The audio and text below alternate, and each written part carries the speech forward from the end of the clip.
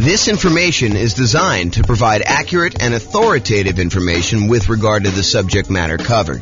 It is offered with the understanding that the presenters are not engaged in rendering legal, accounting, or other professional services. If legal advice or other expert advice is required, the services of a competent professional should be sought. Welcome to the Lancaster Real Estate Investing and Real Estate Financial Planning Podcast. Learn all about investing in real estate in Lancaster, California, with a combination of real estate financial planning and modeling with numbers specific to Lancaster, plus syndicated, more generalized recordings of live and pre-recorded real estate investing classes, not all of them specific to Lancaster. Be sure to stay tuned after the podcast for a message from our sponsors. Hi, this is James Orr. The following is a recording of a class I recorded way back in June of 2021. So why am I publishing a class that's over a year old on October 24th, 2022? Well, over the last month, I've had several people suggest to me or ask me if in our current real estate market, a real estate market where prices are up a lot, interest rates are up a lot, demand has cooled off quite a bit, rents are up, but not that much, income is up, but not that much, and inflation is definitely here and likely to continue until the world, and yes, there is a worldwide inflation issue, not just in the US, until that gets under control. So, if in that type of real estate market, should they even be considering buying properties? For example, yesterday I got the following email from a client. Quote, "So what's your advice to buyer clients right now? Wait for prices to fall? Buy now but with cash? Use those builder incentive loans? Watch TV with the dog?" End quote. My response to them was, watch the Is Nomad Dead class. That's still my answer. And so I figured I might share with you the class that I feel is a really solid start to answer the question, should I even be thinking about investing in real estate right now with the market, especially the real estate market in its current state? So one more thing before I share with you the class recording. While the answer I gave in the class is appropriate for today's real estate market, there is some additional nuance that I should and probably will take some time to add in future content I put out. So be sure to subscribe and be on the lookout for that. And here's the original class recording. Enjoy. Well, good evening and welcome, everyone. This is your host for one of the final meetings ever, at least for now, maybe ever. This is not the penultimate. Next week will be the penultimate meeting. This is the penultimate, the third to last meeting that we're ever going to do. So this is going to be, is Nomad dead? Rest in peace, Nomad. It was a good run while it lasted, but it's done. So a couple of announcements. Upcoming classes, you'll notice there's not a lot in the schedule because I'm not doing it anymore. So next week, I am teaching. I told Brian, don't worry about it. I know you're busy. I will take care of this. Analyzing single-family homes, condos, townhomes, and multifamily. Not 100% sure what's going to be in that class yet because I haven't written it. However, I think it's going to be comparing, analyzing deals, what you put in different fields if you're analyzing single-family home, condo, townhome, multifamily. I don't know. Maybe it'll be like a presentation with a bunch of like tables for if it's a single family home, we usually use this range, and here's why. If it's a condo, we usually use this. If it's a duplex, we usually use this. If it's 3 or 4 units, we usually use this. Or if it's a big apartment building, we usually use this for the spreadsheet. It might be something like that, or I don't know. Maybe that's where it'll end up. We'll have to see. That's next week, June 16th. Wow, it's really coming up quick. Then after that, the final class, the last one. I'm going to go out with a kind of a down note, at least maybe it's a down note, and that is, are we in a bubble? This will sort of be like, I'm leaving. It's over. Hope you guys do well. This is my last prediction. Are we in a bubble? James says this. We'll see. To be determined. Will the real estate market crash? That's the name of the class. We'll see how it goes. That's going to be June 23rd. And you will notice James and Tammy's sabbatical celebration, possible retirement. That has been canceled. Not the sabbatical is being canceled. The class has been canceled. Sabbatical is on. It is totally on. This is sort of like, I don't know. I didn't quite experience this, but this is what I imagine. Senior year, you've already been accepted to college. All your grades are posted. Last week of school. Are you really going to class? Probably not. That's kind of my guess as to what's going on, but I don't know. To be determined. So yeah, school is out for summer. It's exactly right, Austin. But it's even more so. It's not just school is out for summer. It's like school is out. What's the lyric? School is out forever. It's like you're done. I mean, you're totally exactly, Nathan. You got it. That's exactly what's going on. So it's sort of like that, right? Like, do I really need to do like a celebration class? I mean, come on. The celebration is the sabbatical. So there you go. Quit saying forever. I really don't know if it is forever. I honestly don't know. It's not like I'm trying to be vague and kind of like do a little sleight of hand or anything like that. We are definitely taking off 3 months. I think there's a really, really good chance that turns into some variation of 6 months. Maybe just, pop our head up for air. Any clients need anything. Otherwise, we're going back into the sabbatical for another 3 months through the end of the year. And if I had to handicap it at this point, I'd say 10%. 10%. That's done forever. We'll see how it goes, though. All right, those are upcoming classes. And there's nothing else in the calendar. Like, go check the NCRAG website. There's nothing else up there. There's no more coming. That's all you got. So, for one of these last classes, I don't know. I'm a big believer in rewarding promptness, like people that are on time and show up on time and do the right thing. I'm almost tempted to like do something really special for people that actually show up for the 6 o'clock kind of like start of the class instead of the 6:05, 6:10, 6:15, sometimes 6:30, sometimes 7 o'clock, people that roll in. Occasionally, I'll see someone like RSVP and register for the webinar at like 7:40, like as if they're going to go and join the webinar at that time. I'm like, really? You're showing up like with the last 20 minutes? There you go. So, all right. So introductions via chat, if you would be so kind for one of the last times. Please make sure you switch over to all panelists and attendees. And then who are you and where are you from? And do you believe Nomad is dead? I mean, a part of this is what is it? I do believe in fairies, or where you knock your feet together or sprinkle dust or whatever. I don't even know what the thing is, but do you believe Nomad is dead? And if you want to throw in why or why not, please do. Go ahead. There you go. Figure that out. And then, of course, if you do have questions throughout the webinar, please do use the chat window. I actually look forward to some questions. I think it's an interesting thing. Keeps it lively, keeps me on my toes. I get to realize that I'm not just talking to myself. So, yeah, Mike's like, I don't know if it's dead. That's why I'm here. I'm here for you to tell me if it's dead. Oh, man, I could go off on a tangent about that comment right there, Mike. I mean, really? You're relying on me to tell you if it's dead or not. Oh, man, I should go off on a tangent. I'm not going to, though. I'm going to be nice. There you go. Here to learn. Nope. If people are saying, nope, it's not dead. We shall see, right? We shall see. All right. This is my new little warning slide. I like this. There was an attorney that did some continuing education. Tammy sent this over to me and a friend of mine, and I kind of liked it so much I kind of commandeered it. I borrowed it, so it's largely his. So why you should not consider anything I say as advice or even reliable information or education. Oh man, wait to the end to tell you this. Hey, I'm probably not your realtor. For some of you online, I am your realtor, but I'm probably not your realtor for most of you guys. I'm not your attorney. I'm not an accountant. I'm not a CPA. I'm not your advisor. So I'm not doing this. This is not advice for you, like customized or personalized. Facts do vary greatly. So I can tell you something, and it could be absolutely true in this really narrow context, this really narrow kind of like space where it exists. But it could vary a lot depending on who it is and what's going on there. Chances are I don't know what I'm talking about. So there you go. How's that for a disclaimer? Chances are good. I just don't have a freaking clue. I have no idea what I'm talking about. I don't always get good sleep, and I may be fuzzy brained. So there you go. And allergies have kicked in. I don't know if it's allergies have kicked in for you guys, but man, like maybe yesterday or today, it's just rough. Like the allergy is like definitely headachy, fuzzy headed, or maybe it's something else. I don't know. I have to see about that.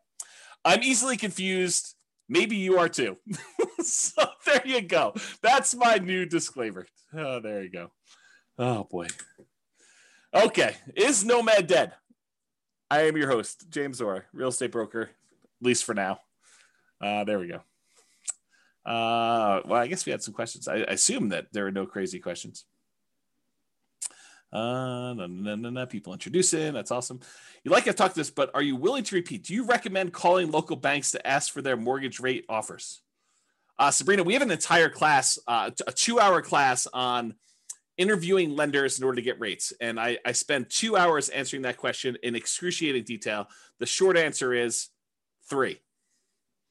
In general, I recommend you get 3 referrals from people you know and call them all on the same day. And there's details about that. It's not as simple as just call them at will, nilly-willy, all over the place.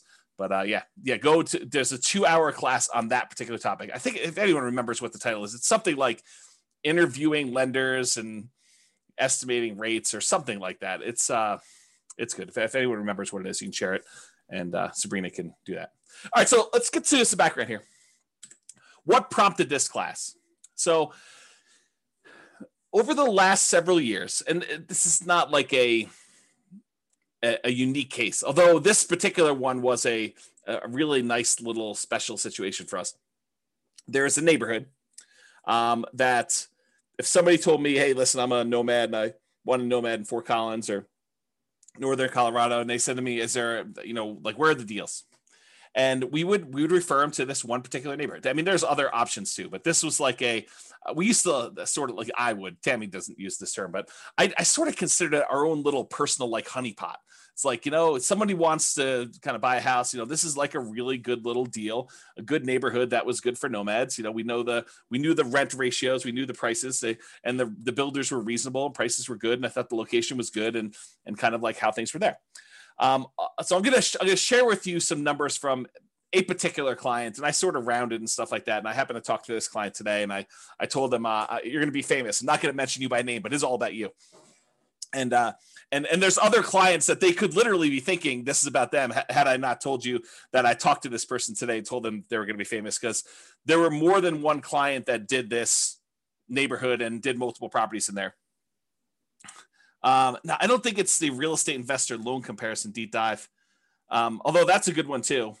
I think the class, I'll have to go look it up. It's something like comparing loan programs or comparing lenders and stuff like that. It was probably 2 years ago. It was before the COVID stuff, because we had it in person. We had it live, and I printed out sheets from a whole bunch of different lenders, and I showed you how to compare lender programs and how to call them all. That it was around there. It's probably like a late in the year. I felt like it was fall or snowing or something like that. Or well, maybe it was spring. I don't know. Maybe I'm misimagining. All these classes merged together. They merged together. All right, so continue on with my kind of like what prompted this class. So this property, it's all the same 4-bedroom model. It's the exact same builder. And in most cases, this client was going under contract months before they actually close. So the pricing sort of is delayed, right? Like you go under contract in October and you don't close until April or May. It's like that long of a building time. So there's a little bit of delay between when they went under contract and when it actually is delivered to them. So here are their numbers and why this class exists, is the Nomad Dead kind of class exists. So in April of 2018, this client purchased a property. It's 4-bedroom property, the same builder, same model, for $354,000 with about $10,000 in options. They did flooring or fencing or something like that. So it was really about $344,000 for the base price of that particular model. In June of 2019, a year later, they decided to do this nomad thing where they're going to buy a property, move in for a year, live there. Then at the end of the year, they're going to convert that one to a rental. They're going to go buy a new property. They're going to move into that, buy it with 5% down or whatever they're doing, 3% down, 5%, 0%, something like that. And they're going to move into the property and live there. And then they're going to repeat this process where they convert that one to a rental and move into another property. And that's what nomad is in general.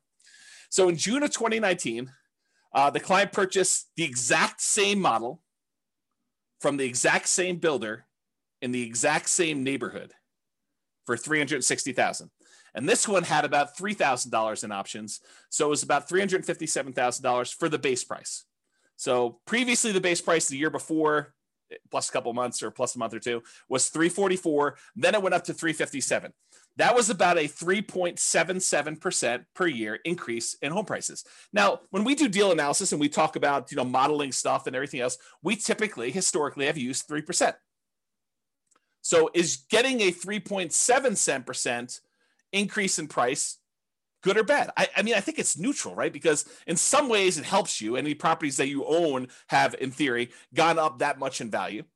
And any properties that you're about to buy are a little bit more expensive. So it hurts you there when you're going to buy properties and do that. So it ended up being 3.77% increase 1 year to the next. Totally within what I would consider a reasonable range of what the property value had gone up from between April of 2018 and June of 2019. And we typically model that 3%.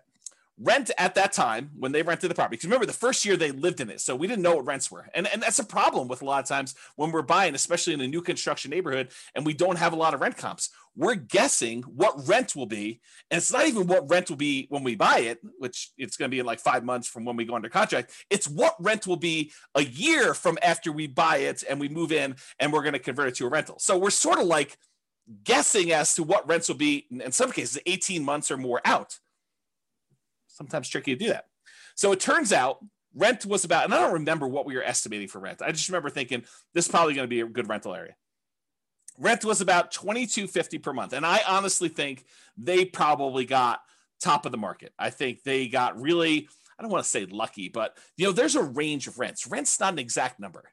And you could advertise, $2,100, you could advertise $2,300, and you could get, somewhere in that range. Might take you a little longer to get to 23, or you could find that right person who works really close to there, or it's directly between two places where the two spouses work.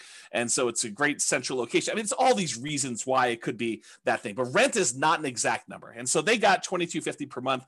I felt as though that was a really good high number for them for rent. I was like, that's awesome. You crushed it.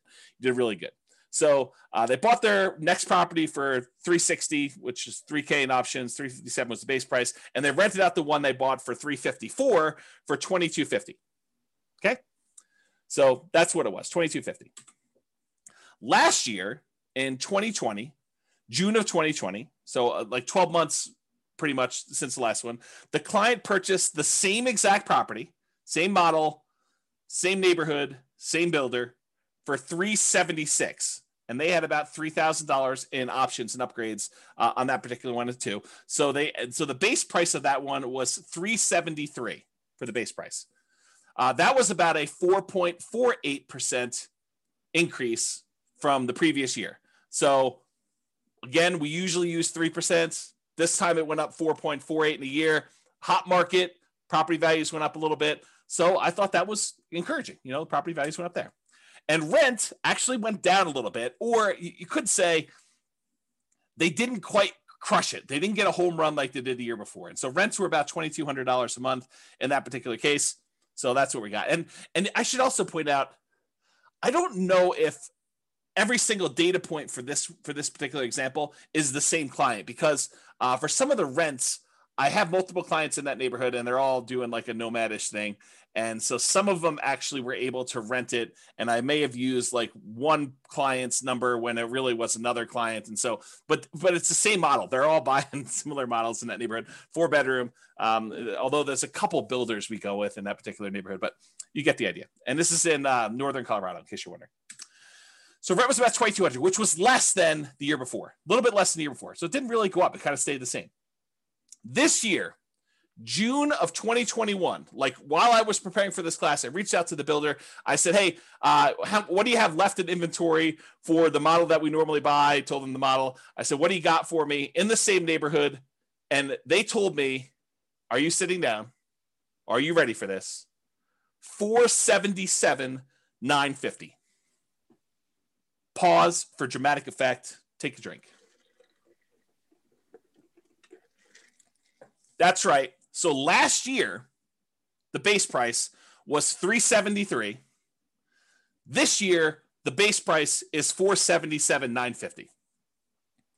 To which I did a quick calculation. That is a 28.15% increase from the previous year.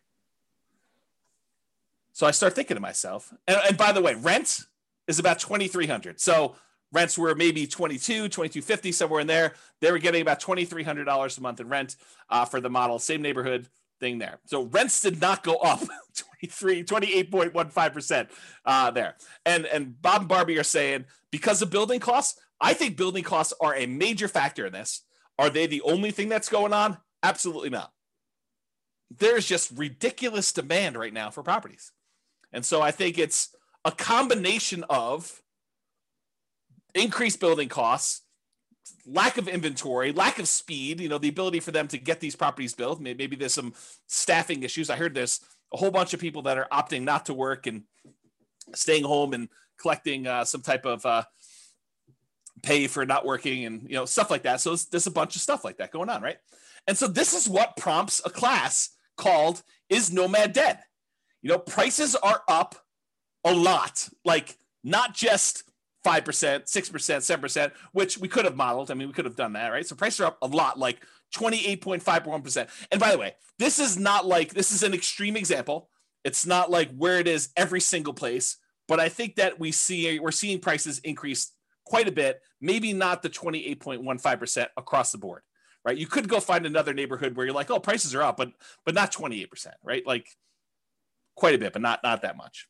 So prices are up a lot. Demand is up a lot. This multiple offers on a lot of these properties. There's waiting lists for some builders in order to get into properties now. It's pretty ridiculous right now, which, as an aside, if ever there was a time for someone to take 3 months off, might it be during one of the craziest real estate markets ever, where it's really hard to serve clients because they're having to go out and make 10 offers to get one property accepted, or they have to be on waiting lists even for new construction, or prices have jumped up really fast and rents are sort of lagging behind. If ever there was a time for a real estate broker who was kind of getting a little bit burned out a little bit, needed a little break, for them to take 3 months off, might it be Q3 2021? I don't know. I'm just saying hypothetically, not saying anything in particular. I'm not calling anyone out by name, not doing any of that, but I'm just saying, maybe. Okay. So demand is up. Interest rates are down, which I'll show you here in a second, but not that much. They didn't go down like that crazy. So it's not like the price is, the same, like, the monthly payment's the same. Rents are up, but not that much. I mean, they're not like 28.15%, like it's pretty crazy to think about this nonsense. Income is up. People's income have actually gone up. We're seeing some inflation sort of activities going on where, people applying for jobs are seeing those the starting wages there, and in some cases, people are getting raises. And I don't know, we're seeing a lot of that stuff. It also sounds like you've thought it through. I'm not sure what those shapes are. Is that like a unicorn? Maybe it's a unicorn. And then Bob and Barbie say, especially a broker that doesn't want to be a psychologist due to buyers able to get the house. Yeah, right. It's hard. You go read a lot of these articles about agents and how they're really struggling, and there's just a lot of stuff. So income is up. Signs suggest that inflation is already here, and that it's likely to continue. I mean, we're seeing signs of that happening right now. So you've got all these kind of factors coming in, which prompts me to ask, hey, is Nomad dead? Like, has the train left the station? Am I too late to the party? If I just learned about this thing, if I just went online, I saw your class, I'm like, oh man, this Nomad thing, this sounds really, really good. And then you like see the numbers I was using, and I put it back on the shelf. I probably shouldn't have done that. If you see the numbers I had in the Nomad book that I used to give away when people came to class live, and you're looking at these things and you're like, 230, 240. Can we still buy houses for 240? And then you're like, and you're like, what is going on here? Like, how does that even work? Like, is it too late? I mean, the numbers you were using before, those seem really, really different. I can't get any to look anything like that. Begs you to ask, is Nomad dead? Am I too late? Is this like even going to happen for me? Should I even bother? Or are you like, oh, it always happens to me. I find out about something. Had I only been buying properties like this particular client of James, the property he bought for $354, once these ones sell for $477, those become comparable sales to show that that's probably the new value for someone trying to buy a property. It's about that when the new ones become comparables for the ones that they bought, 3 years ago, whatever it is, for $354. So what is the difference in price between that? Is that like $120,000? Approximately 120,000. So 1, 2, well, I guess not all of them are 120, but let's 1, 2, 3 properties that they bought previously. So that's probably $300,000 in profit in 1 year. What? That's crazy, right? Definitely crazy. Yeah. See, Royce says I'm supposed to actually call him when I know it's going to increase $120,000. I didn't know. I called like the clients that had properties in that neighborhood. I'm like, hey, are you sitting down? Because I just found out the models you've been buying, they're now $100,000 more than what we were paying last year. And they're like, what? I'm like, yes. And we just had to wait for them to sell because it's just crazy. Okay. So this is why there's a class called Is Nomad Dead? And we will find out. So because I did this particular one builder, I went and I looked at some historical data on another builder that we like here in Northern Colorado. Yeah, cue the charts. Exactly, Steve. You're right, buddy. Here we go. So what I did is I went and I looked at some historical data. And I'll tell you how I got this chart because I think it's instructive and it's probably interesting to some folks, especially the more the nerdy, geeky ones. And, you know who you are. So what I did is instead of actually going back and trying to pick out exactly one, this particular model that we happen to like buying, it's a 4-bedroom property by a new construction, by a builder that does new construction in Northern Colorado. And I went all the way back to about 2014 data because I think that's when it stopped. I think that's when it started, rather. I think this is that particular property when they started building this model with these specs. And I went and I looked at it and I said, okay, it has to match this exact square footage requirement. It has to have, this amount for, above grade finished square foot, this amount of finished square foot, not including the basement. And so I matched it based on square footage. So is it possible there's like a rogue property in here? Yes. But I will tell you, I hand looked at the data just a quick glance, and the overwhelming majority of these things were exactly this builder. By the way, don't call me during Anchor because I had to turn my phone off. So this shows you like this particular builder with this matching square footage, and it shows you the price. Now, this does include multiple cities, so it's not just all the same city. There's some of these in like very far east Greeley, which are less expensive than something in, let's say, Fort Collins or, Loveland or Severance or, like whatever the other Northern Colorado cities are, which I can't think of right now, Windsor, as an example. So this covers a wide range of cities. And it also covers a wide range of what upgrades people do. Just as an example, when my clients typically buy a property from this particular builder, we talk to them about the pros and cons of rolling in all of the upgrades: backyard landscaping, backyard fence, air conditioning, the upgraded appliance package. So there's all these extra things that we usually talk about. Hey, look, you could go ahead and add all these things after closing and save yourself some money because the builder has definitely marked them up. Or if you decide to roll them in and have the builder provide them, you're paying a premium, but you're able to finance them. And so you're only putting out 5% or 20% or 25% of the value of the thing because you're financing the rest at some really low interest rate. And so there's a range of what these values would be. It's not like this one got bid up or anything like that. And maybe that this person who bought this particular property right here, where my mouse went, decided to roll all their stuff in, or maybe they had a lot premium because it backed out to open space or something like that. And so there's all these different factors as to where they are. But in general, you can see the trend. The trend is up and to the right. You can see the property price increases. And one of the things I'll point out is you kind of see here where we hit the new year, almost everything is pushing on the high end of that line. It's not like you have stuff that's kind of on the low end of the line, like you see over here. It's like this year, everything is being pushed up on price. So we're definitely above the average line of what we've been seeing in appreciation rate. The red line is the linear growth rate. The black line is the exponential growth rate. So it's a little bit better than linear as far as growth goes. That's how I would interpret that data. I don't know if Andrew is on or something like that, who's a big math guy, but he could correct me if I'm wrong in my analysis of this particular chart. But you can see the prices for these things has definitely gone up. Before, we were able to get this Michigan model, the 4-bedroom property for, in the low to mid 200s, like, 230, 240. And if you remember, this is about the time that this book was written. And this is the example we use in this particular book. So it matches what we were getting at the time in the book, if you kind of think about it that way. The same properties nowadays, they're over 400. They're like up there, okay? So you can see this historical chart. So when prices go up that much, rents don't quite go up that much. Is Nomad dead?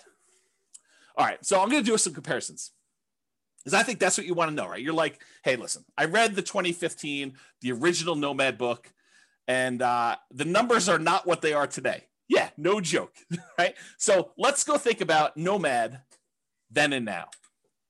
Here they are. So back in the 2015 original Nomad book, the purchase price we used was $238,875. That was the base price with some upgrades thrown in for buying at the time, it was basically a Michigan model, although you could make an argument it was any other house that was similar characteristics. It didn't have to be that, but that's what we used when I modeled it. Okay. So it's $238,875.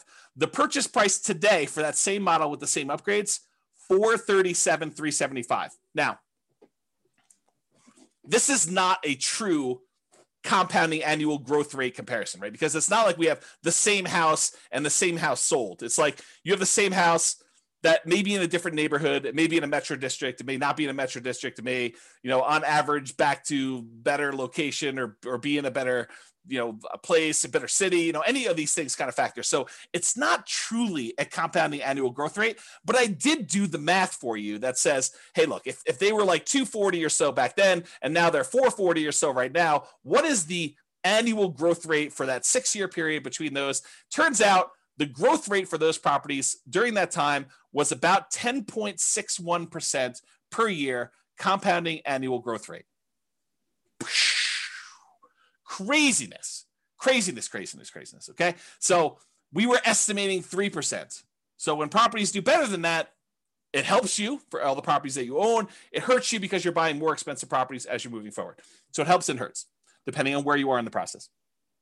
Now, back then, in 2015, the interest rate we used when we did our deal analysis in the book was 4.5%. And we talked about using a lender-paid PMI, private mortgage insurance. Go watch the whole 2-hour class on private mortgage insurance. I'm not going to cover it here in detail, but basically the lender increases the rate slightly. And instead of charging you a monthly PMI payment, it's included in the interest rate. Okay. So that was a 4.5% lender-paid PMI rate, the overall interest rate, with 5% down. Today, maybe not today, but when I did the comparing loans class, I called to the lender. We did a whole spreadsheet on this. The interest rate was 3.625% with lender paid PMI with 5% down. So it was 4.5. Now it's 3.625. So that actually got better. That might help us, right? Steven or Stefan says, where do we watch the older videos?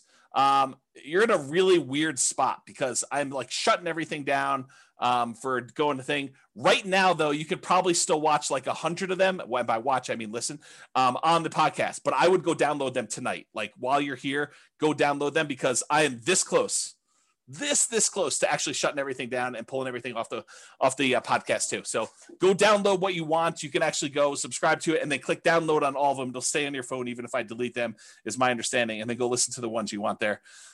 If somebody wants to put the thing on there, I think it's Nomad Real Estate Investing Podcast. But if someone happens to have the link and is willing to be nice to Steve, you can put them on there.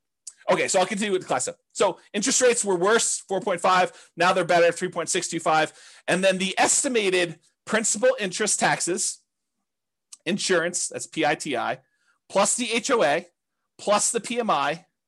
If you add up all of those things as the monthly cost, before in 2015, when we did the book, it was $13.88 and a penny. I just went back and I recreated the calculations and I figured out what the payment was. $13.88, round up, called $1,400, about $1,400 for the payment then. Today, to buy the same house, $440,000 approximately at the new 3.625% interest rate, the payment is about $2,306. Wow, my phone is blowing up tonight. Not sure. Maybe people think I'm already on sabbatical. I'm not teaching class anymore. So $2,306, 79 is the new payment there. If you kind of do a compounding annual growth rate for that, like if you pretended that, it went from this to that, that's 8.84% compounding annual growth rate per year. So if you think about it, it went up, but not quite as fast as the price did because interest rates came down. So the payment increased, but not as much. It still went crazy. I mean, it's like 8.5%, more than 8.5% per year growth rate on that. Bam, that's like crazy nuts up. And then rents. Rents went from, back when we wrote the book, we were getting $1,545 a month in rent on those things. $1,545, as if you can rent the property for $1,545 now. It's like, I don't know, the market's crazy. So $1,545 a month was back then. Nowadays, that same model is probably in the ballpark, depending on what neighborhood it is and kind of what's going on there, about $2,200 a month.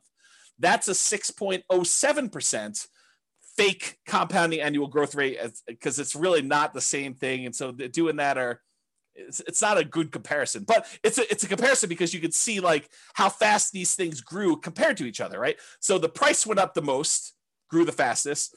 The actual payment amount grew the second fastest, and rents lagged.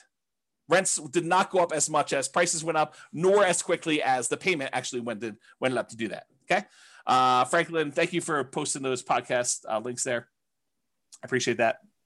That's for you, Stephen. And then Steve says rents are lagging. Annual takes time to adjust up.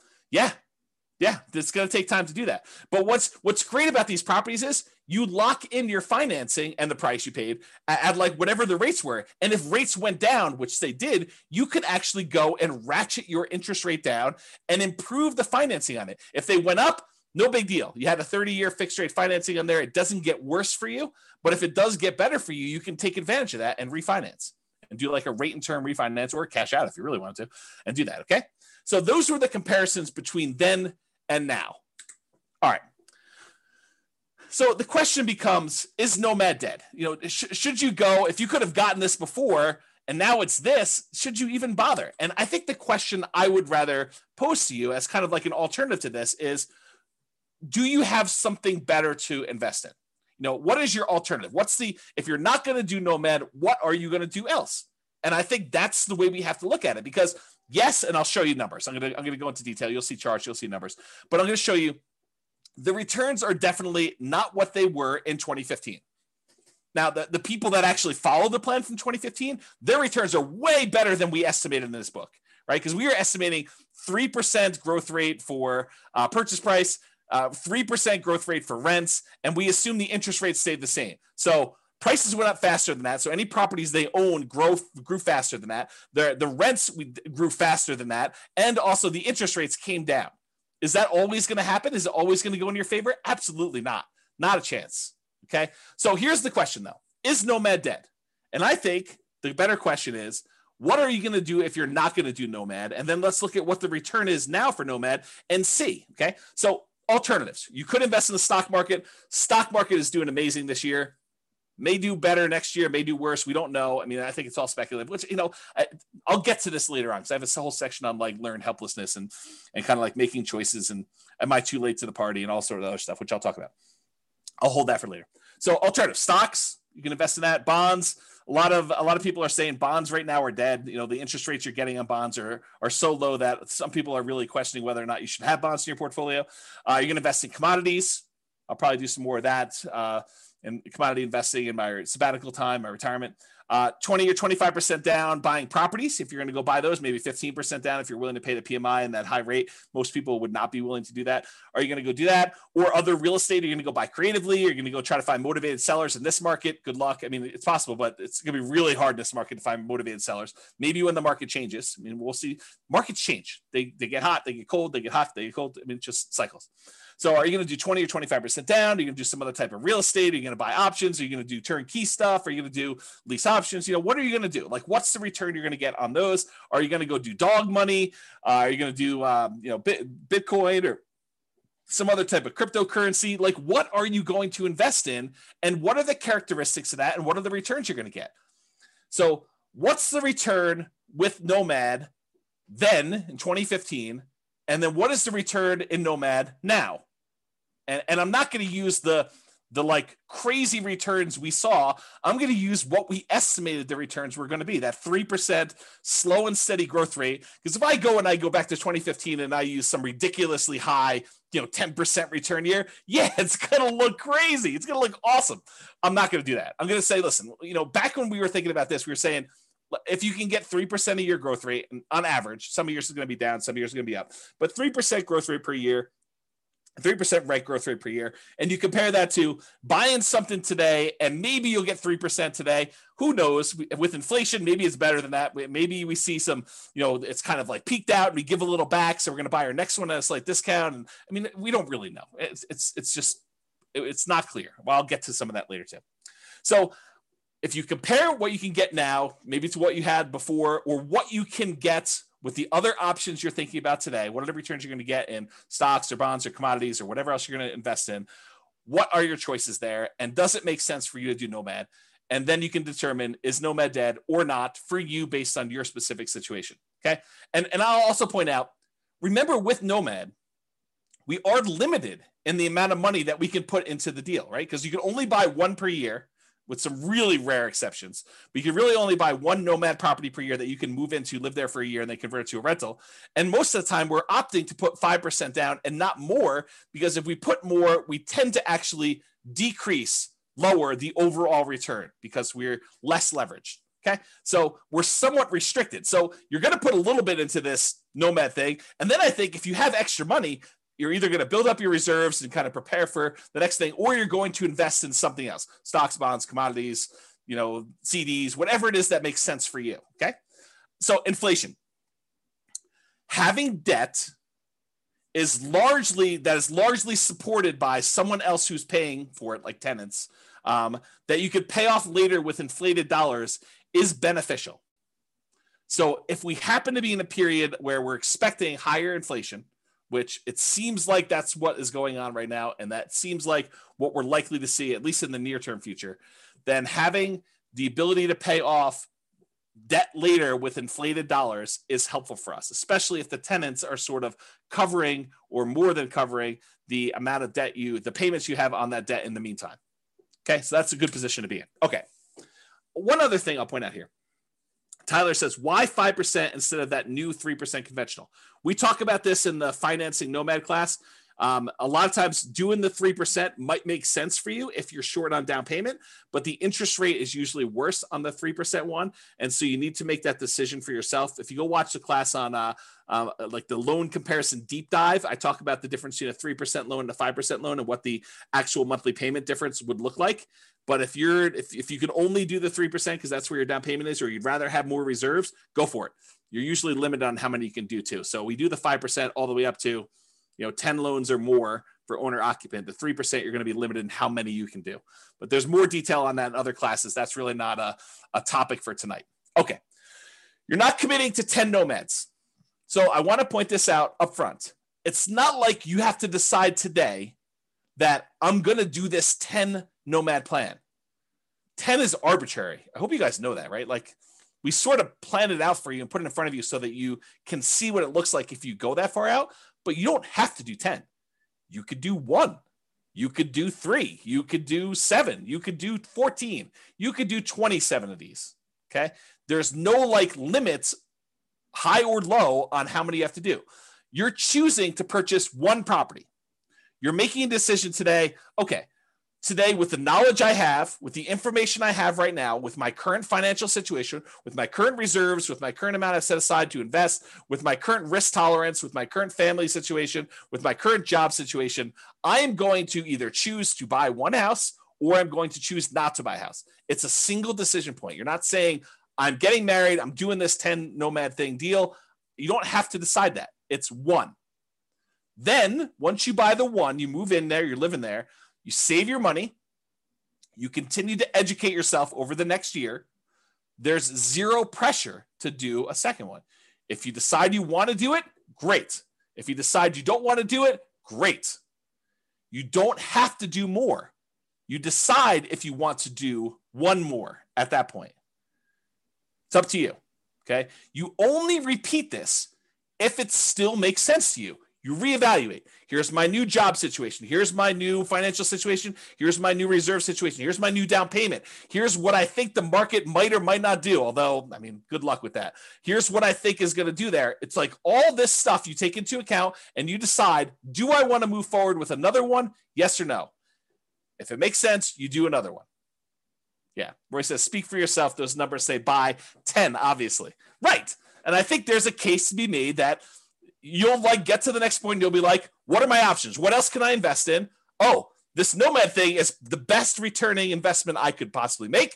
I'm going to choose to do that. But you need to decide that on your own. There are no promises being made. There's no guarantees in life, period. Okay. So I personally think there is power in making good decisions repeatedly. Think about good habits. I'm a bad example of this, but eating good, healthy food every day, getting good, regular exercise, investing in long-term relationships, all those things, the good habits that you put in and make, compounding effects over time, I think you're rewarded for that. but you can get feedback through the Nomad process and other things. But you can get feedback on the Nomad thing, and you can make better distinctions, and you can improve your decision-making over time. So next year, you may say, this 2-bedroom property I bought in, the right over the border in Wyoming wasn't the best investment for me. Maybe I'll do a 3-bedroom or 4-bedroom, or maybe I'll come a little bit south into northern Colorado or whatever it is. So you go and you kind of like evaluate whatever that is for you, and you make better distinctions and you make better decisions over time. Does that mean that you are automatically going to make better decisions? No, but you'll make different decisions and you'll say, oh, that was even worse than what I tried before. I should do something different next time, which we'll talk about more when we talk about learned helplessness. Okay. So there you go. So let's take a look at this cash flow power meter, 2015, then and now in 2021. There's a whole class on the cash flow power meter where I explain to you what's going on here, but this shows you a relative measure of how good the cash flow is on a particular property we're considering. And back in 2015, we were right in the middle. This little black line here shows that you were right in the middle where you would have positive cash flow only if you took into account the cash flow from depreciation, the actual tax benefits of owning that property. Otherwise, it would be slightly negative cash flow. That's what having it in this yellow section means. It means that if you take into account the cash flow from depreciation, the tax benefits of owning the rental property, then this would be slightly positive with cash flow if you take that into account. Otherwise, it's negative. In 2021, even if you take into account the cash flow from depreciation, it's negative with 5% down. That's what this is showing you. It's showing you that it's red, it's negative. You manage it yourself, including the tax benefits, it's negative cash flow right now if you're going to buy properties. So there you go. That's what we're seeing right now. Comparing them to now. Time for a beverage here. All right, here we go. And just to show you a kind of comparison, I showed you the same chart before. This is the 2015, 6 years ago, 5% down Nomad book, right in the middle of this cash flow from depreciation thing. And then I showed you today, 2021, if you put that 5% down, it would be that negative cash flow. If you decided to put 20% down as a non-owner occupant, you did not occupy the property, we're not moving in here with this 20% down, then it would still be slightly negative cash flow. So if you go buy a rental property today in northern Colorado and you bought this particular new construction as a similar example, you'd still have negative cash flow even if you put 20% down. Back in 2015, if you put 20% down, it would be positive cash flow. Barely, but positive. Okay. And then if you put 25% down and you bought this as a regular rental, you would have slightly positive cash flow. It's in this light green area if you managed it yourself, because this dark green area is showing you what happens when you have a professional property manager in there. So this is the cutoff line between you managing it yourself and having a professional property manager. So you put 25% down. If you're buying this property, you would have slightly positive cash flow if you managed it yourself, or negative cash flow if you had a professional property manager doing it yourself. Same property, just 3 different financing types that I showed you to compare. That's what these 3 different meters show. Okay. Any questions on this?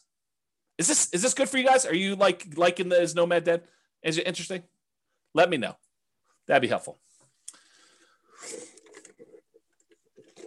As I drink my beverage. Okay, it's interesting for at least one person. Thank you, Nick. All right, so apparently there's some other people that I find it interesting too. Okay, cool. So this is the return in dollars quadrant that we typically use. The return on investment quadrant series. We've got return in dollars. We've got return on investment. We got return on equity. I'm showing you return in dollars, comparing the 2015 book to the 2021 if you bought something today, and how does that work?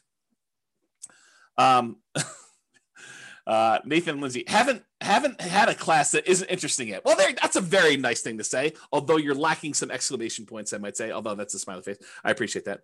Love the neediness of the presentation. I'm not sure what neediness. I don't know if that's good. Neediness. Suck up. Yeah, there you go.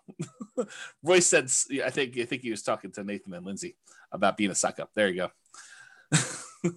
Royce, you should switch it all to all panelists and attendees so that you can trash talk directly instead of just trash talking to me. And everyone else can do all panelists and attendees too. That way other people can see their stuff. Okay, here we go. So what this shows you is the amount of dollars that you're getting in return in the first year for buying a property this way, and by the way, I do know that you're technically not renting the property in year one as a nomad, but I'm pretending as if you did. Okay. So I do understand you're not really renting it in year one. This is like as if you could magically rent out a property, get full rent when you're supposed to be owner occupying the property. I do this as like an instruction sort of thing, but it's not practical, right? Because if you're doing nomad, you're putting 5% down, you're not able to rent out the property in the first year and move out and do that. There you go. Brace is now unleashed. So this shows you the amount of return. So for example, and this uses the same like appreciation and rent appreciation numbers as before, but it does use different interest rates. It does use different prices. And the denominator is different because and there's no denominator in this, so it's just return dollars. But we return on investment, the denominator changes because it's 5% of the lower price house or 5% of the higher price house. All right, so in 2015, the appreciation would be $7,166 if we had 3% growth on whatever that was, 240. So it shows you 7,166. On 2021, the dollar amount of your appreciation is much higher. Why? Because you bought a much more expensive house and it still went up 3%. So it went up $13,121. So from a sheer dollars in the bank perspective, it's better to have bought today than it was to buy 5 years ago. Kind of crazy to think about that. Cash flow was slightly ugly before, negative 471. It's really ugly now, negative $4,634 for the year. So that's like negative $400 a month. So beyond the 5% down, you also need to make up that negative cash flow when you go to rent it out. Although it is offset by these tax benefits, because this is your cash flow from depreciation. Basically, it's the gross depreciation amount on just the building, not including the land, multiplied by your effective tax rate, which is just an estimate of your approximate savings you'd get by having this property and getting tax benefit from it. Okay. So in this case, the difference between these two is the actual amount of cash flow you need to come out of pocket at the end of the year when you included your tax benefits and also the cash flow you had to put out there. So 2028 is offset by this. So it's like $250 a month or 200 and something dollars a month is how much negative cash flow you had there. Where here, we showed you this before, when you took into account your tax benefits from 2015 and the negative cash flow, you were still slightly positive. That's what we showed before when we talked about cash flow power meter. Okay. And then the debt pay down, you paid down $3,661 back in 2015. The amount of principal you paid down on that loan over the course of that first year. Now you're paying down $7,806. It's a combination of two things as to why this is higher. Number one, the property is more expensive, but number two, your interest rate is better too. And you pay down more principal with a lower interest rate. Okay. So those are the two reasons. So back then, when you bought a Nomad property, we expected to do about $11,464 total for the year. Now we're expecting $18,321. So you end up doing larger dollar amounts today than you did back then. That's good in general. Here is the return on investment numbers. So we take the same dollar amounts we just had here. Now we're dividing through by the actual down payment amount, the 5% plus the closing costs. And so now we got about a 50% appreciation rate. So $7,000 must have been about $14,000 plus closing costs, down payment plus closing costs in order to get here. So it's about a 50% return from appreciation back in 2015. It's the same here today because we're assuming it's 3%. So it works out to be the same, right? Cash flow was about negative 3.28 before. Now it's negative 17.66. That's ugly. Maybe Nomad is dead. We'll see. Debt paydown was about 25.54%. Now it's better. Your debt paydown is actually improved because your interest rate's a little bit better. It's 29.74% is your return from debt paydown. And then your tax benefits are the same. So the overall return on investment when we used to do this back in 2015 was 79.99%. That's pretty amazing. What's the return on investment now? Oh, it's only 69.81.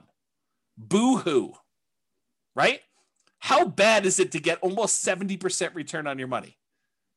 Right? I mean, that's like the crazy thing. And that's why we're thinking, is Nomad dead? Well, if you could go and get a return that exceeds 70% somewhere else with similar risk characteristics, because you got to take into account risk. Real estate risk is very different than, stock market risk or something else like that. But is this risk similar? And can you beat a 70% return?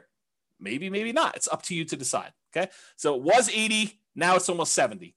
Still not bad at all. Now, what if we took into account the reserves you need in order to hold rental property? It would be silly for you to buy a rental property and not put aside reserves. And we talked about this in everything you learned about deal analysis is wrong. There's a 2-hour class on this concept of why you should do your calculations and include reserves when you do your return on investment calculations. So go watch that class. It's 2 hours long, and you'll understand more about what I'm talking about. But realize if we include the reserve numbers, the 6 months of reserves, that's what ROIQ plus R6, 6 months of reserves, and you compare that back to when we were doing it, the return now when you include reserves on everything is 49.05 compared to 44.66. Still a little bit less, but when did 45% return on your money become a bad return? When did it become bad? So Bob and Barbie says, seems like the tax benefit should be greater as the purchase price is more. It's the same ratio though, because you put 5% down on both. So when you actually do it that way, they're similar returns because it's a dollar amount based on the price, but it's also the same denominator changing as well based on the price. So it turns out it's the same ratio. Good question though. Steve says something, everything you learned about deal analysis is wrong. Yep, there you go. That's the class on that one. Although it's probably on the podcast. Okay, so that's the R6 number. What about if you do 12 months of reserves, but you decide to keep your reserves, most of them in the stock market or something else with a higher rate of return? Well, the return is 39.47% from 2015 versus 36.72 today. It's still a pretty amazing return, especially for having 12 months reserves that are a drag on your overall return there. I don't know. It still seems pretty amazing. But it's up to you to decide if Nomad is dead. It's not for me. So is Nomad dead? Let's take a look at some comparison scenarios. So because I have this pretty cool software that allows me to do models of scenarios and run out situations for people, I ran 5 different scenarios to compare, and then I added a couple more at the end because I thought I might have time. We'll see if I get there. So the original Nomad with 2015 numbers, I did that as kind of like a baseline. Said, okay, this is what we thought it would be before. I just sort of laid it out there and I ran it and I showed you what that looked like. Then I did 2021 Nomad right now. And I did a couple different situations there. I did doing 10 Nomads, which is the most similar comparison to the 2015 ones. And then any extra cash I did in stocks, which is the same thing I did in 2015, by the way. And then I also compared it to, hey, listen, if I'm not going to do this Nomad thing in 2021, maybe I'm going to buy just a house to live in, and I'm going to take all the rest of my money and I'm just going to invest it in stocks. So I ran that too. And I think I used 8% for the stock market return. Okay. And then I did another scenario where I said, okay, you're going to buy a house to live in, one owner occupant property, and you're going to actually save up to buy 20% down properties. And you're going to buy 9 rentals with 20% down. And then the last one I did is you're going to buy a house to live in with 5% down, and you're going to buy 9 25% down rental properties. And so I'm going to look at how the original 2015 Nomad did in comparison to doing 10 Nomads today, doing no Nomads, basically buy a house to live in and do everything else in stocks, to doing owner occupant with 20% down and owner occupant with 25% down. And you'll have 9 rentals for all those things. Okay. Here we go. Kevin says, pretty sure I got a 200% return in year 1 at my current house. So Nomad is certainly not dead. There you go. Kevin says it all. And then it says, I heard the same rumor, Austin. Austin says, is the rumor that Royce is teaching during sabbatical true? Maybe. Royce says no. It's not true. That's pretty good. All right. So rather than build up any more suspense here, I will show you what the numbers suggest. So yes, it is true. 2015 Nomad was amazing. A non-inflation adjusted net worth at the end of 40 years shows that you'd have $20.7 million in both equity and cash in the stock market if you decide to do Nomad in 2015. However, the 2021 Nomad puts you at 19.5 million. So 20.7 million, 19.5. I'm pretty sure that's still pretty freaking good. If you decided you wanted to do one owner occupant property and you bought 9 25% down properties, you'd have 13.4 million. If you decided to do one owner occupant property and 9 20% down properties, you'd have 12.86 million. If you decided you wanted to do one owner occupant property and you did the rest in stocks at 8%, and maybe you can get better than 8%, you can change these assumptions if you want to, you'd have $7.2 million. So that's what the net worth was. If we adjust for inflation, the 2015 nomads like having $6.3 million in today's dollars versus a 2021 full-on nomad is about $6 million in today's dollars. So it's a difference of, well, it's 3.71. So I'll just call it almost 4. So $400,000 difference between one and the other, if you think of it that way. The ones where you do other stuff, just in, it's like 4 million, and 2.2 million. Daniel says, do you have simulation that shows for markets that are slowly growing, stagnant, or slightly declining? Yes, I do. In fact, the software allows you to do whatever you want. That's why I wrote it. And we have done classes before where I talked about what happens if you're investing during a declining market and stuff like that. So there's like a large number of models you could do, and you can enter your own stuff and say, what happens if the market does a range of values? Like you can do Monte Carlo simulations, stuff like that. So yes, it does all that stuff. Okay. Here's the chart showing net worth over time. You can kind of see the curves. These top two, the red one is 2015 Nomad. The orange one is 2021. So they're pretty close together. Then the next two are buying the 20% down or the 25% down rentals. And then the stock market one lags behind here. But, part of this is assumptions, right? If you thought the stock market could get you 15% return, I bet you this chart looks very different. So you got to go play with what you think you can actually do and compare those to see. All right, so this just shows you account balances. Before was net worth, which included equity, and also your account balance, which we're assuming the account balances are invested in stocks. But if we just look at how much is in your account, 2015 Nomad, you had $13 million, non-inflation adjusted. The 2021 Nomad has you at almost $7 million, non-inflation adjusted. And then the other ones had you at, let's say 3, 2.7, and 5.8. The one where you invest in stocks, the overwhelming majority of your money is in cash because you don't really have a lot of equity besides the one house you bought. So that's why your number is so much bigger than the other ones there. Okay. If we adjust for inflation, 2015 Nomads like 4 million, 2021 Nomads like 2.1 million. And that's partially because the account balances on the earlier Nomad is a lot more because, as you're about to see, with the way that I modeled this, I didn't assume your savings was increasing that much more. So it took you longer to buy these more expensive properties. So it's much slower for you to acquire properties, which means that your cash flow lags a lot. When you did Nomad back in 2015, I assumed you could buy them very quickly. So, and I didn't really change the income much between 2015 and 2021.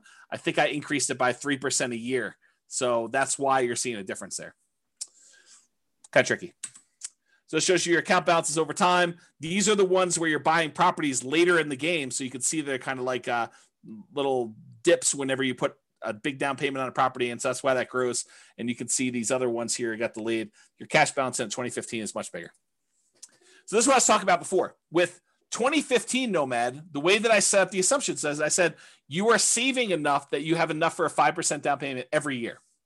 And so, well, maybe not every year because this line looks a little longer, but it was pretty quick. So you're acquiring properties much faster, and then you get to 10 properties very quickly when you're doing 2015 Nomad. Maybe not every 12 months, but pretty close. Pretty close. However, when you did 2021 Nomad, I assume that it took you a lot longer to save up for those 5% downs because I think for a lot of folks, it will take them longer. They're not able to do every 12 months. Now, if you have a great income, you have a great job, or you have money set aside and you have the ability to do this every 12 months on the 12 months, it's going to look a lot better than this. But because of the way I modeled it, it took a lot longer for you to get to the point where you acquire these properties. If you speed this up and it becomes back here, it looks much different. It looks better. Okay. Now, these other ones is buying 20% and 25% down. It takes you a lot longer to save up 20% or 25% with the same income and same savings rate than it did for you to do the Nomad. That's one of the benefits of doing Nomad.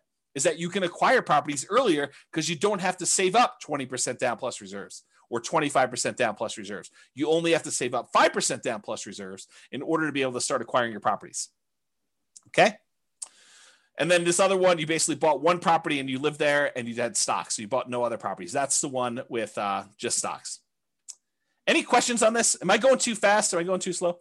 Just want to make sure we're covering it, but I don't want to bore you either. Well, let me know. I'll continue on in the meantime. All right, good. All right, so this is that chart that shows you what phase of financial independence. If you guys came to last week's class, I think it was last week's class. Was it last week's class? I went over the stages and phases of financial independence, retiring early, and I covered all those. Well, if it wasn't, it was recently. Yeah. So, and so basically it shows you what phase you're in. And with 2015 Nomad, you get to phase 2 pretty quickly, the earliest. Then you actually get to phase 3, and you eventually get to phase 4 in your, before your 40 years is up. With the one where you're doing 2021, since it takes you a lot longer to start acquiring the properties because your savings rate isn't enough to get you to do it really, really quickly, because I handicapped it by showing you a reasonable savings rate, the same savings rate you had before for the 2015 one. Then you barely get into phase 2 where you have enough for lean fire, and you do eventually get into phase 3, but you never make it to phase 4 in that 40-year time period. And with the other ones, you don't even make it into phase 3. You barely make it into phase 2 with these other guys. Okay, and that's the 20% down and the 25% down and the stock one. Okay, you do make it there. And in case it's hard to read when you actually made it, this is the same chart, but it's showing you how many months it took to go into phase 2.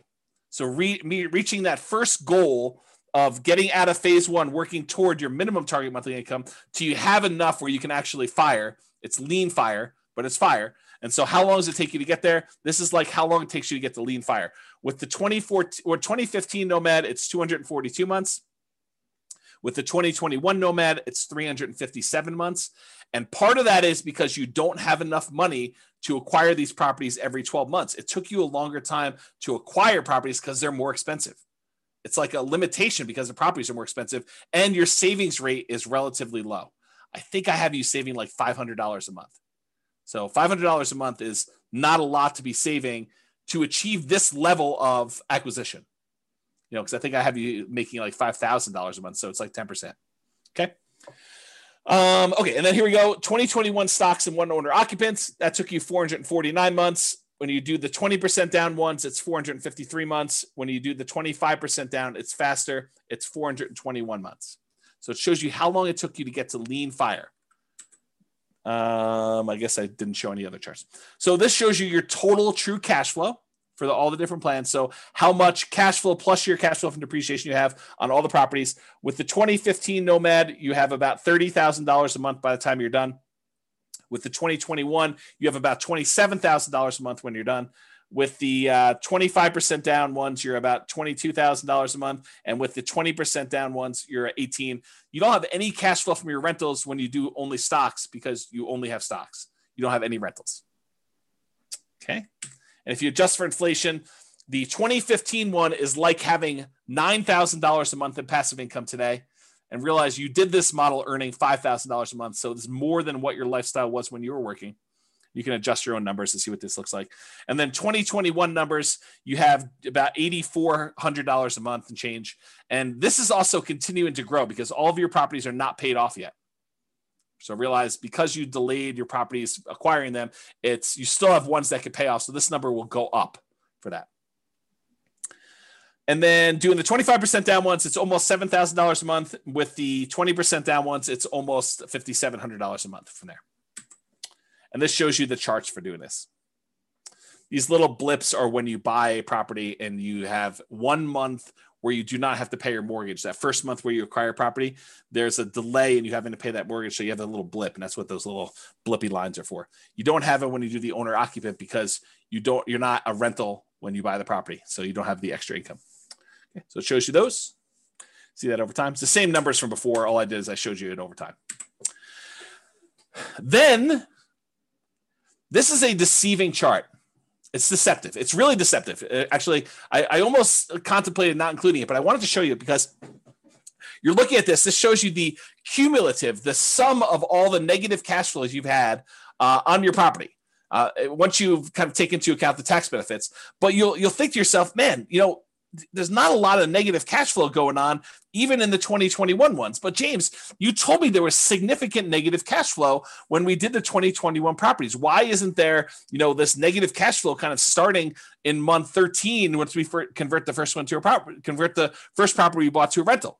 And the reason is because it took us a long time to be able to buy the next property, to save up enough money to buy the second property so that we didn't have this negative cash flow for a long time.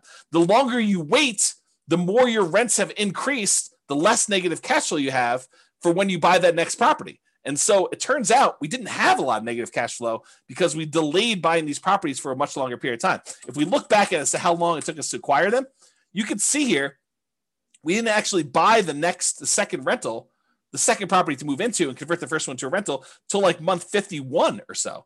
And by then it had positive cash flow. And then it took us like another almost 4 years in order to buy the next one and have 3 properties. And then these times got shorter and shorter, such that it wasn't until we got to like right in here or so that we started to have some negative cash flow at all. Right? So that's why this chart is deceptive. Because if you really did have some extra savings or some money sitting aside where you could buy these properties much faster, then you would have this negative cash flow earlier and it would contribute. But even so, even with like the slow kind of working through this thing and taking your time to do this, the negative cash flow for acquiring all 10 properties combined is less than $30,000 for all of them when you're doing that. And when you buy the 20% down ones, you still have a little bit of negative cash flow, which we talked about before. So that's this little negative cash flow here. That's less than $1,000. It looks like maybe close to 1,000 over here. But when you do the 5% down ones, and using today's numbers as Nomad Dead 2021, you'd have negative cash flow later on, and if it was earlier, it'd be more. But still, part of your negative cash flow is you're not putting more down. You're only put 5% down, so you're really deferred down payment over time. Okay. All right. Total equity shows you this. You have more equity with 2021 because they're more expensive properties. So your equity is 7.7 with 2015 Nomad, 12.5 million with 2021 Nomad, about 10 million and change for both the 25 and 20% down.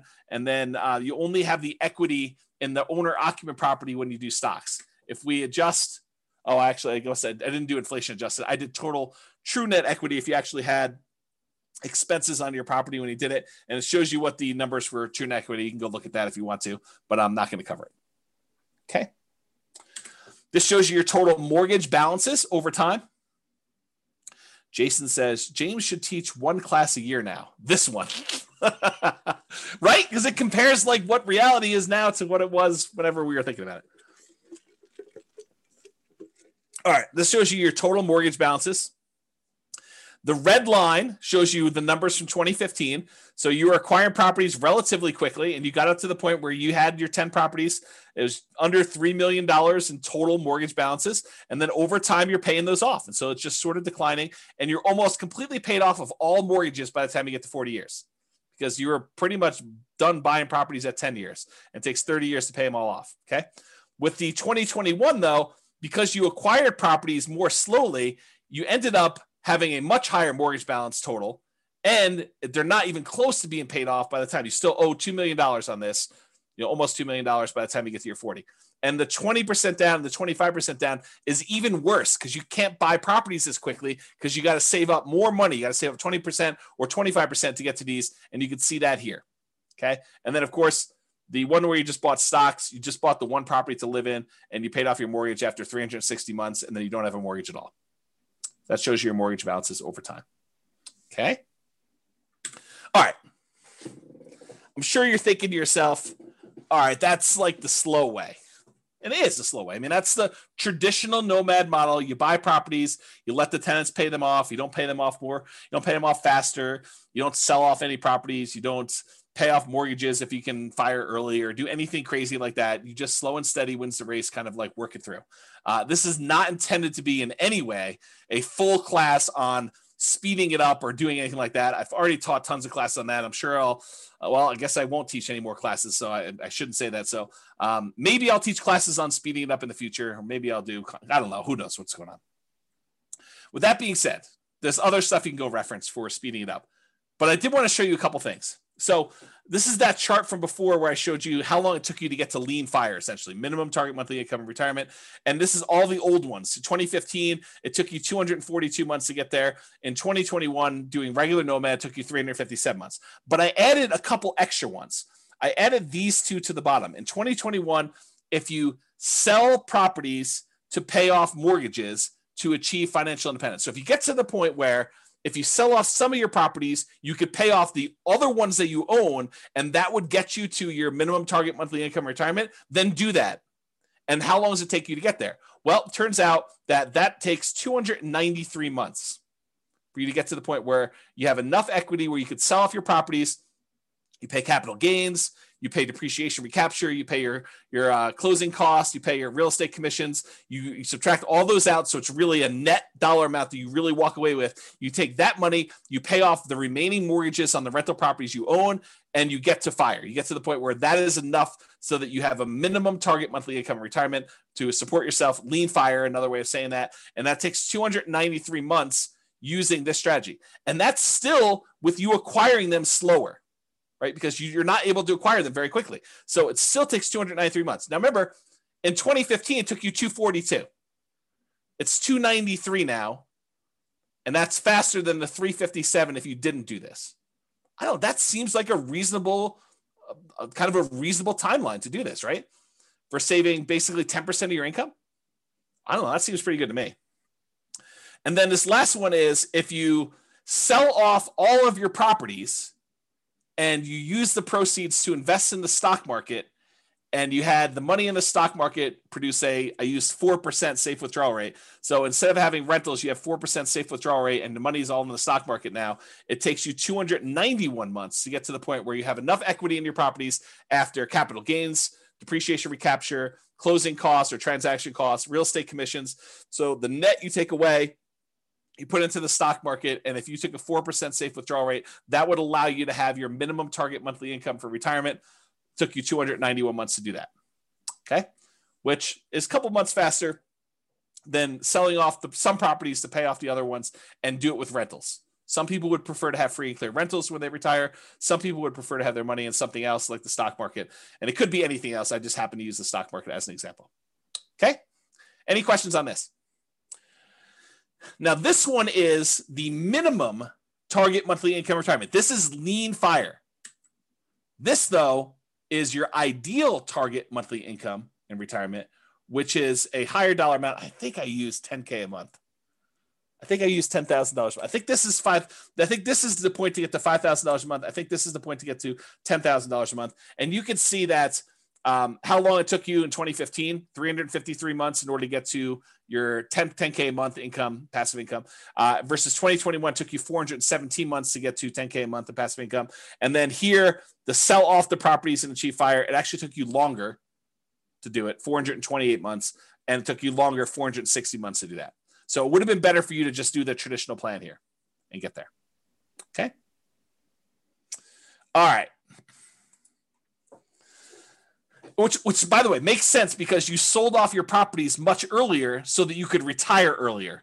Like, I don't want to leave this here and have you guys think, well, why would I do it then? Because you actually got to retire at month 293, and then you still achieved 10K a month income by month 428. So it's a little bit longer to get to your 10K a month, but you still got to retire earlier than you did before. That's why you'd still do it. Okay. In case that wasn't clear. All right.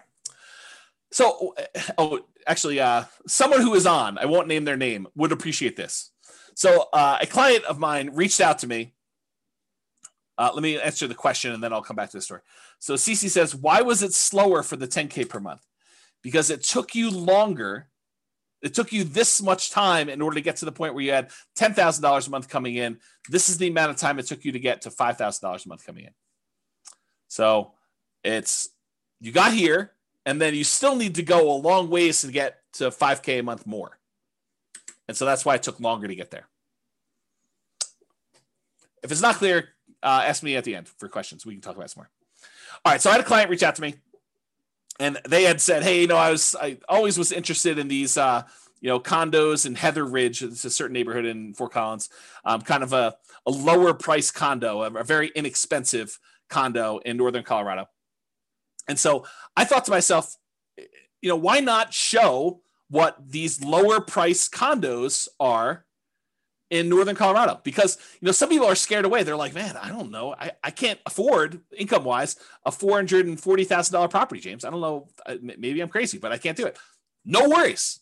So here's lower price Nomad, right?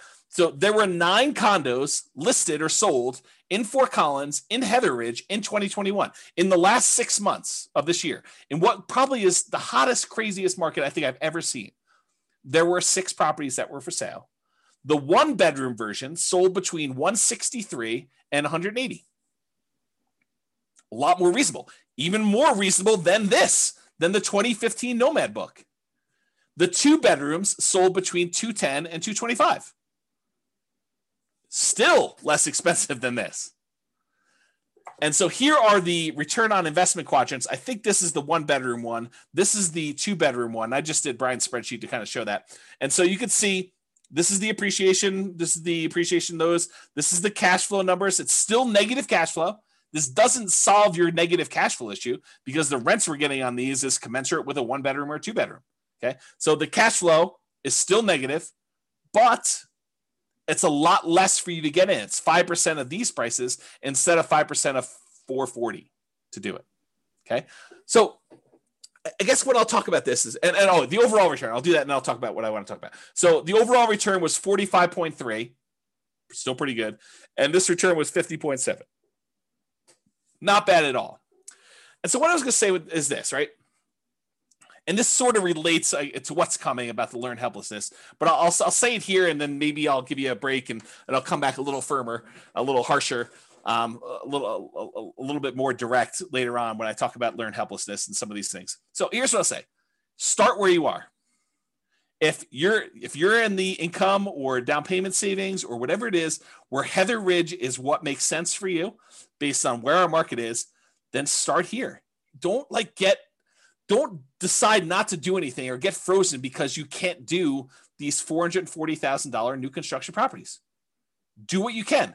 Now you may say to me, but James, I don't want a 1-bedroom property. I don't want a 2-bedroom property. I really want a 6-bedroom property with a swimming pool and horses and 3 acres on Mountain Avenue in Fort Collins.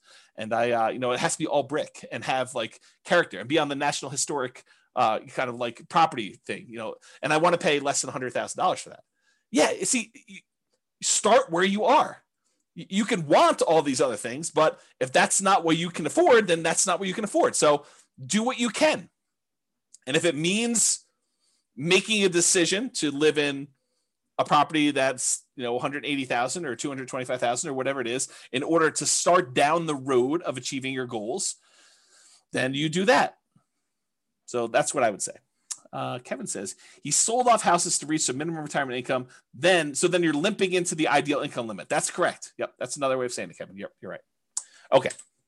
So why Nomad? And I should be clear. I did include examples of 20% down and 25% down. I didn't do like all the creative financing stuff or all these different alternative investing strategies, but a lot of what I said tonight could be just as easily applied to any other real estate investing strategy. The fact that property values went up and interest rates went down and rents didn't go up quite as much. A lot of what I've been saying applies to all these other strategies: 20% down, 25% down, 30% down, buying properties all cash. Like the same stuff applies. Okay. But why Nomad in particular? Well, one of the reasons we tend to look at Nomad is it's a lower amount of down payment needed to get started than many other real estate investing strategies. So with a lot of other strategies, you need 20% down or 25% down. If you only need to save up 5% in order to start acquiring properties, that happens a lot faster. Okay. You can do it with nothing down. So if you don't have any down payment, but you've got good income, you can go to Severance, you can go to Windsor, you can go to Wellington, and there are nothing down loan programs, USDA, VA, if you happen to be a veteran. You could do some of these like local banks have nothing down loan programs. There's definitely restrictions. You got to be able to qualify for the loan. Has to be within a certain range of price. You got to have a certain amount of income. So and a lot of times, depending on the loan program, it has to be in a certain area. But you can do it with nothing down.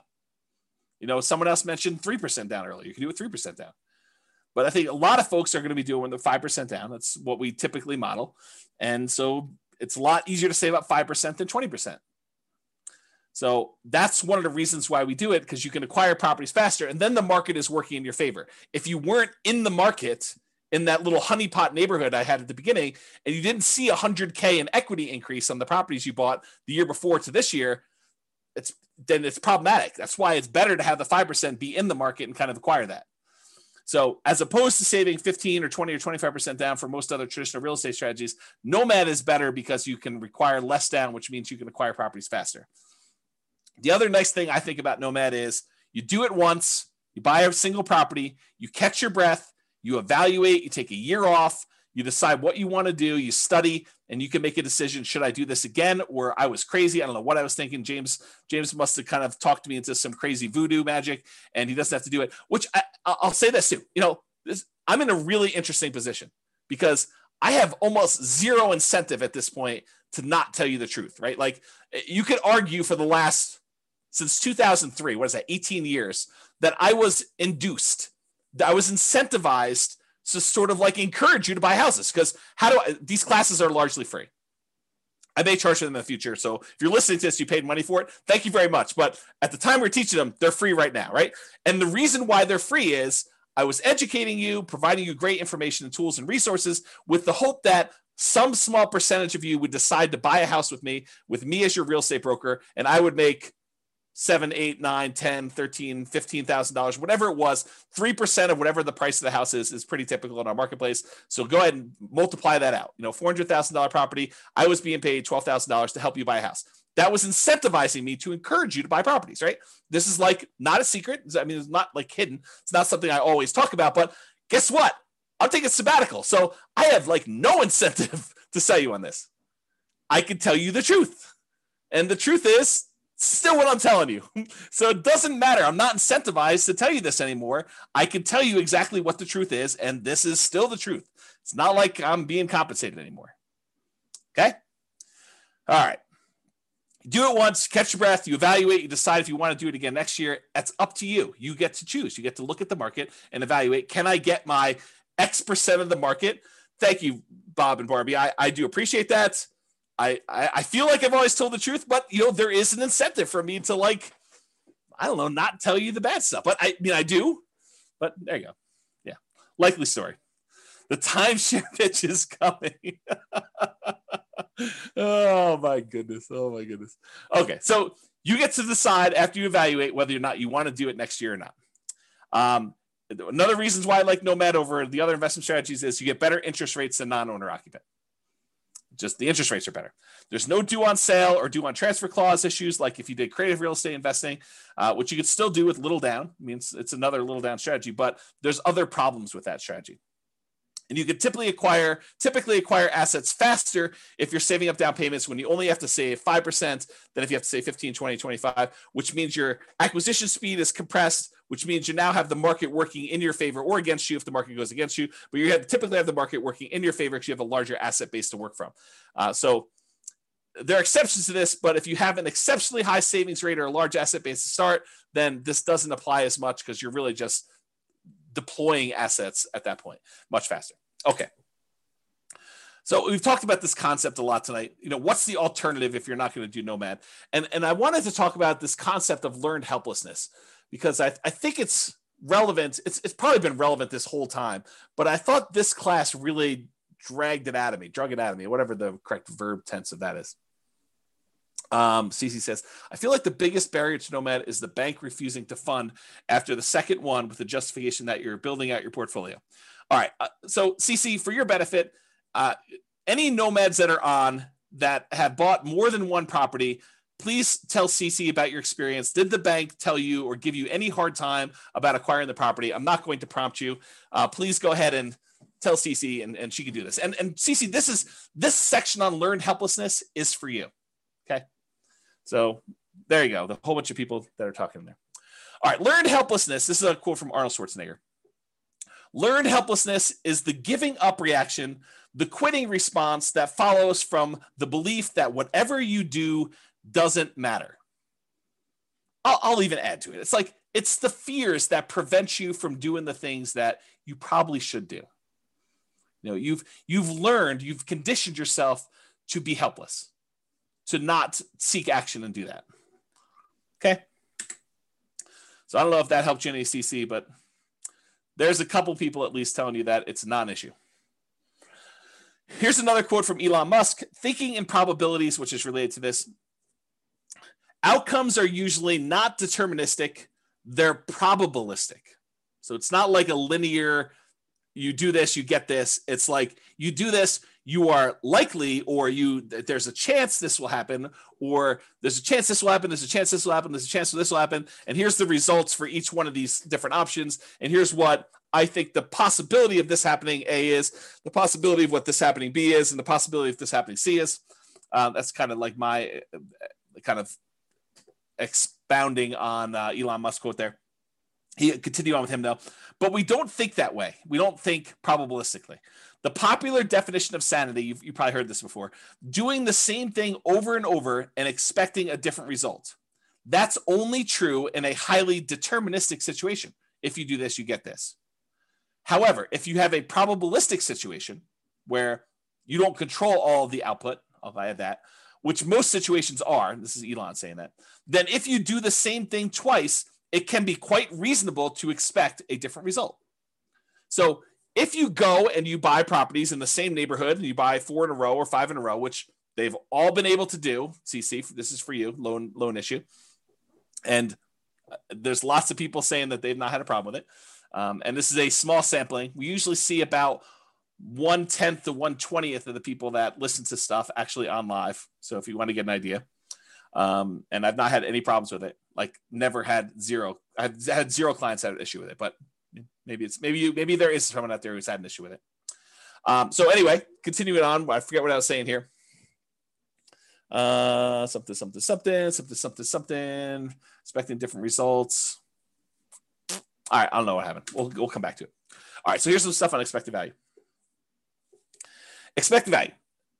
So we've taught this in other classes, this idea of expected value and making bets where your chances of success are good. They're in your favor. That's positive expected value, positive EV.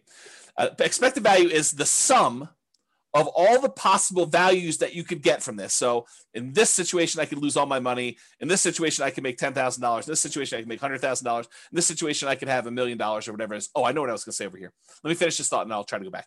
So it's a sum of all those results multiplied by the probability of the occurrence of each one of the results. So I have a 10% chance that I could lose all my money. I have a 15% chance that I can make $10,000. I have a 20% chance that I can make $100,000. I have a 40% chance that I can make $500,000, and I have a 10% chance of making $1 million. If you multiply the probability, the percentage chance you have, times that dollar amount, and you add up all of those, that is the overall expected value calculation. It tells you what, if you could have all of these results happen to you in the proportion that the chance of it happening to you would happen, this is what your outcome would be on average. That's what it means. Okay. So going back here. So what I was going to say, CC, before I got distracted is, if you were like one of my clients who bought in this kind of like honeypot neighborhood where they bought a property and then it went up 3%, then it went up 4%, went up whatever it is, I don't think a lot of them were thinking to themselves, hey, listen, by year 4, we're going to see a 25% or 28% increase in any properties that we bought at this point. I don't think any of them had that in their kind of like probability part of that. I think a lot of them thought, hey, listen, I'm going into this. I think there's a good chance we'll see 3%-ish appreciation, maybe a little bit more, maybe a little bit less. There is a chance that the market could go down, but I'm ready to go buy another house and get that one at a discount the next year if I go and do this. But you had to be in the market in order to have that really small chance probability for you to see 100K times however many houses they ended up buying in that neighborhood. So you got to be ready to do all that stuff. Yeah, Roy says, Thinking in Bets, the book, does a good job talking about EV if others haven't read it. Yep, agreed. Okay, so expected value. Continue on here. So positive EV, a positive expected value, where you've taken all of these probabilities and multiplying by your expected results and having that number be positive, even a really big positive number, does not guarantee that you will be successful. It doesn't mean that you won't lose money. It means that if you could go live all these parallel universes, that you would make money, but it doesn't actually mean that you're guaranteed success. You can have a positive expected value. You can do the right thing. You can make the right decisions investing, and you can still lose money. You can get in your car and drive down the road, be on the right side of the road, be doing the speed limit, be wearing your seatbelt, be paying attention, have the radio off, have the telephone off, and you could still get in a car accident and die. Right? You could have positive EV and still do poorly. Right? You can also have negative EV and make money. You can actually have too much to drink. You could be talking on your cell phone. You could be putting your makeup on. You could be eating a cheeseburger. You could be having the music blaring. You could be, snorting a line of cocaine. You could be swerving all over the yellow line on the other side of the road, off the curb, getting like that rumble feeling. You could go into the grass and come back up onto the road and do that. You can make it home safe. And that would have been a negative EV type of situation, but you could survive it. And that's what's hard. You could actually decide to invest in dog money or Bitcoin, and you could make money. When I'm not saying it is, because I don't know, but you could actually look at all the probabilities of you making money with Bitcoin and decide this is not a good EV bet. This is a negative EV bet. Like, I shouldn't do this. But you can invest in it and actually crush it. You can make money with it. And that's what's hard about this. To kind of use my example, you could drive to work and get in an accident and you could die. Most times you go to work, you arrive safely, and you earn wages for that day. It has a positive EV because your probability of being able to get to work safely and earn money at that job is really high. But you could actually have that very small percent chance where someone does something stupid, or you accidentally do something stupid and you end up dying. There's no riskless things you do in life. So regardless of what real estate investing strategy you're doing, consider what the chances are for a variety of outcomes and what the results would be for those outcomes. And I know for someone who's just getting started, this is really hard to do. It's even, I don't know if it's, I would say this, there's a curve. When you don't know what you're doing, when you're brand new, I think it's really hard for you to estimate probabilities. I think when you have a little bit of knowledge, you think that you can predict probabilities really well, right? You start off and you realize, I don't know anything. You come to my classes for 6 months and you think you know everything and you think you can predict everything. And then when you come to classes for 10 years, you realize you cannot predict everything and you really don't know what's going on. And I think that's the weird curve. It's like, and I think you still need to try and say, there's a large part of this that I really don't know. It could be this, could be that. I don't know, maybe. But I think you come for a short period of time, 6 months, a year, whatever it is, and you think, I know everything. I can predict this very accurately. 10% of the time it's going to be this, 20% of the time it's going to be this, 30% of the time it's going to be this, and I'm good. I know all the probabilities. I know exactly how this is going to go down for me. Maybe. I don't think so. I mean, I don't think I could do that, right? So I guess try to, though. I think it's worth the exercise of sitting down and saying, okay, I'm going to do this Nomad thing. What could happen to me? I could lose everything. Sure. I mean, you get hit by a meteorite and you could die, right? I mean, there's low probability chances that you could do that. Figure out what you think the chance of that happening is. Or this could happen to me, it could go up just kind of slow and steady. Or I could see another 28% year, which I think is a really low probability sort of thing, but possible to do it. We could see massive inflation. All these different things could happen. And then look at it and say, does this still make sense probabilistically? Given an infinite number of times to try this, would I be successful doing this? Or what's the alternative? What would I do if I didn't do this? And is that better than my decision to do Nomad or whatever other strategy you're considering? Okay. Your assumptions matter when you do this, right? But historical data suggests property values and rents over any reasonable period of time, they tend to go up. Will they go up next year? No idea. Can they go down next year? Absolutely. Can they go up next year? Absolutely. Can they stay the same next year? Absolutely. But give me enough time, looking back at history, I would be on the betting side of Property values and rents are probably going up. Inflation and other factors, but I think inflation's a major factor in that. Okay. So do that. When I do math in the real estate financial planner software, when I do modeling and things of that nature, and the average of the Monte Carlo runs that you do, that's technically an EV calculation, right? You're running this thing 100, 500, 1,000 times, whatever it is. And you're saying, okay, there's 1 out of 1,000 chance that it does this dollar amount and 1 out of 1,000 it does this dollar amount. You take that times 1,000 and you add up all the numbers. That literally is an EV calculation. You do the average of all of them. That's your EV for that entire run. Okay.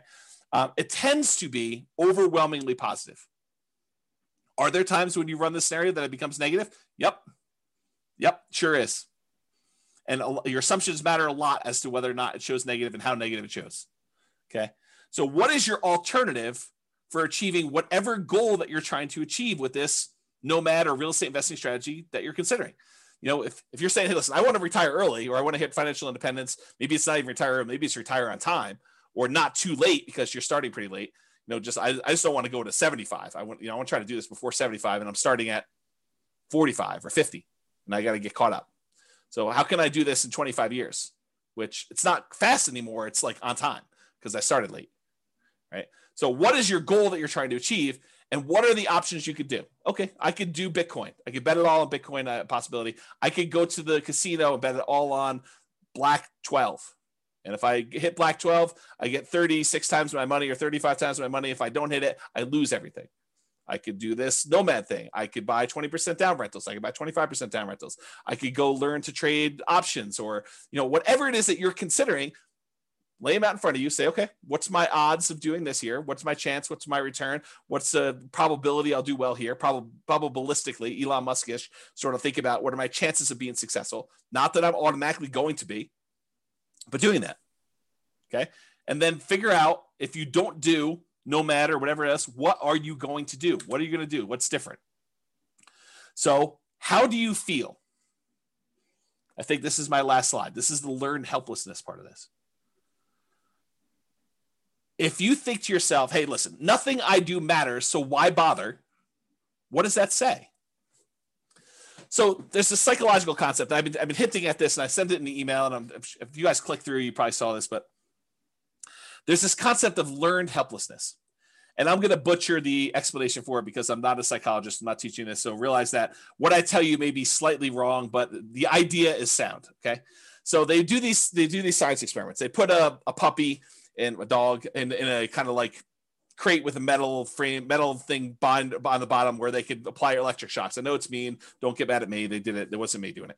So they had these dogs in these little things, and they had a little electric thing on the bottom that could shock them. And they would there's a whole bunch of different groups, but basically they showed that the dog would get shocked and there's really nothing the dog could do. It couldn't get out. It couldn't jump up anywhere. And so these dogs eventually came to realize that it was futile for them to do anything. So they basically started lying down, and every time the shock came on for like a second or something like that, they just whimpered. It was very sad. They didn't want to do anything, but they learned that there was nothing they could do. And it's to the point where even if the bottom thing was shocked and one side of it was on a shocking thing and the other side was not a shocking thing, like they divided it with a little thing and they could jump over if they wanted to. They decided, the dogs learned that even if they jumped over, it didn't matter, right? Like they would still get shocked if they jumped over. But then eventually they turned off one side and the dog was on one side and they shocked them. And if the dog didn't think that it was even worth them trying to jump over, even though if they had jumped over, this other side wasn't being shocked anymore, they still wouldn't do it. They gave up. They learned to be helpless. They learned that there's nothing I could do. It doesn't matter what I do, so I'm not going to try anything at all. And I've since read that you have to actually learn helpfulness. The default state is helplessness. You actually have to learn that you can do something to lift yourself up out of the stuff that's going on for you. So to be even more complicated, learned helplessness is not technically true. That's the default state for most animals and for humans, because that we're similar stuff, right? So it's really, you have to learn that you have agency over your choices, and choices you make and things you do matter. Okay. So that's it. Let's see here. People are recommending books, And says, every home, every deal, every tenant, every year teaches me something new about nomading rentals. Absolutely. And I learn a ton from clients. They tell me about something. I'm like, I've never seen that before. That's new. Mike says, like fake cattle grates painted on the road stops cows from crossing. The paint. Yeah, there's a story. I don't know if this is true, but there's a similar story about elephants where they like attach a little thing to the elephant's thing and they stake them in the ground when they're young, and they learn that they can't move them, they can't pull it out, and so do that. And so eventually the elephant becomes full grown, and they can put this little thing on their ankle and put a little tiny stake in the ground, and the elephants just assume that it's like fully in there. They stop trying to pull it out there. So something like that. I don't know if that's true. Thatcher says, so what or who is the alternative to James Orr for those that are just getting started? Yeah, go download the podcast today, listen to all that stuff. Sabrina says, James, a somewhat unrelated question to your topic tonight. How can I deduct or depreciate my tax return the repairs and renovations I put into the owner-occupied when I do Nomad? I don't think you can. I don't think that's something you can do. Maybe there's a tax person out here, but for owner-occupied, I don't think you can actually deduct it.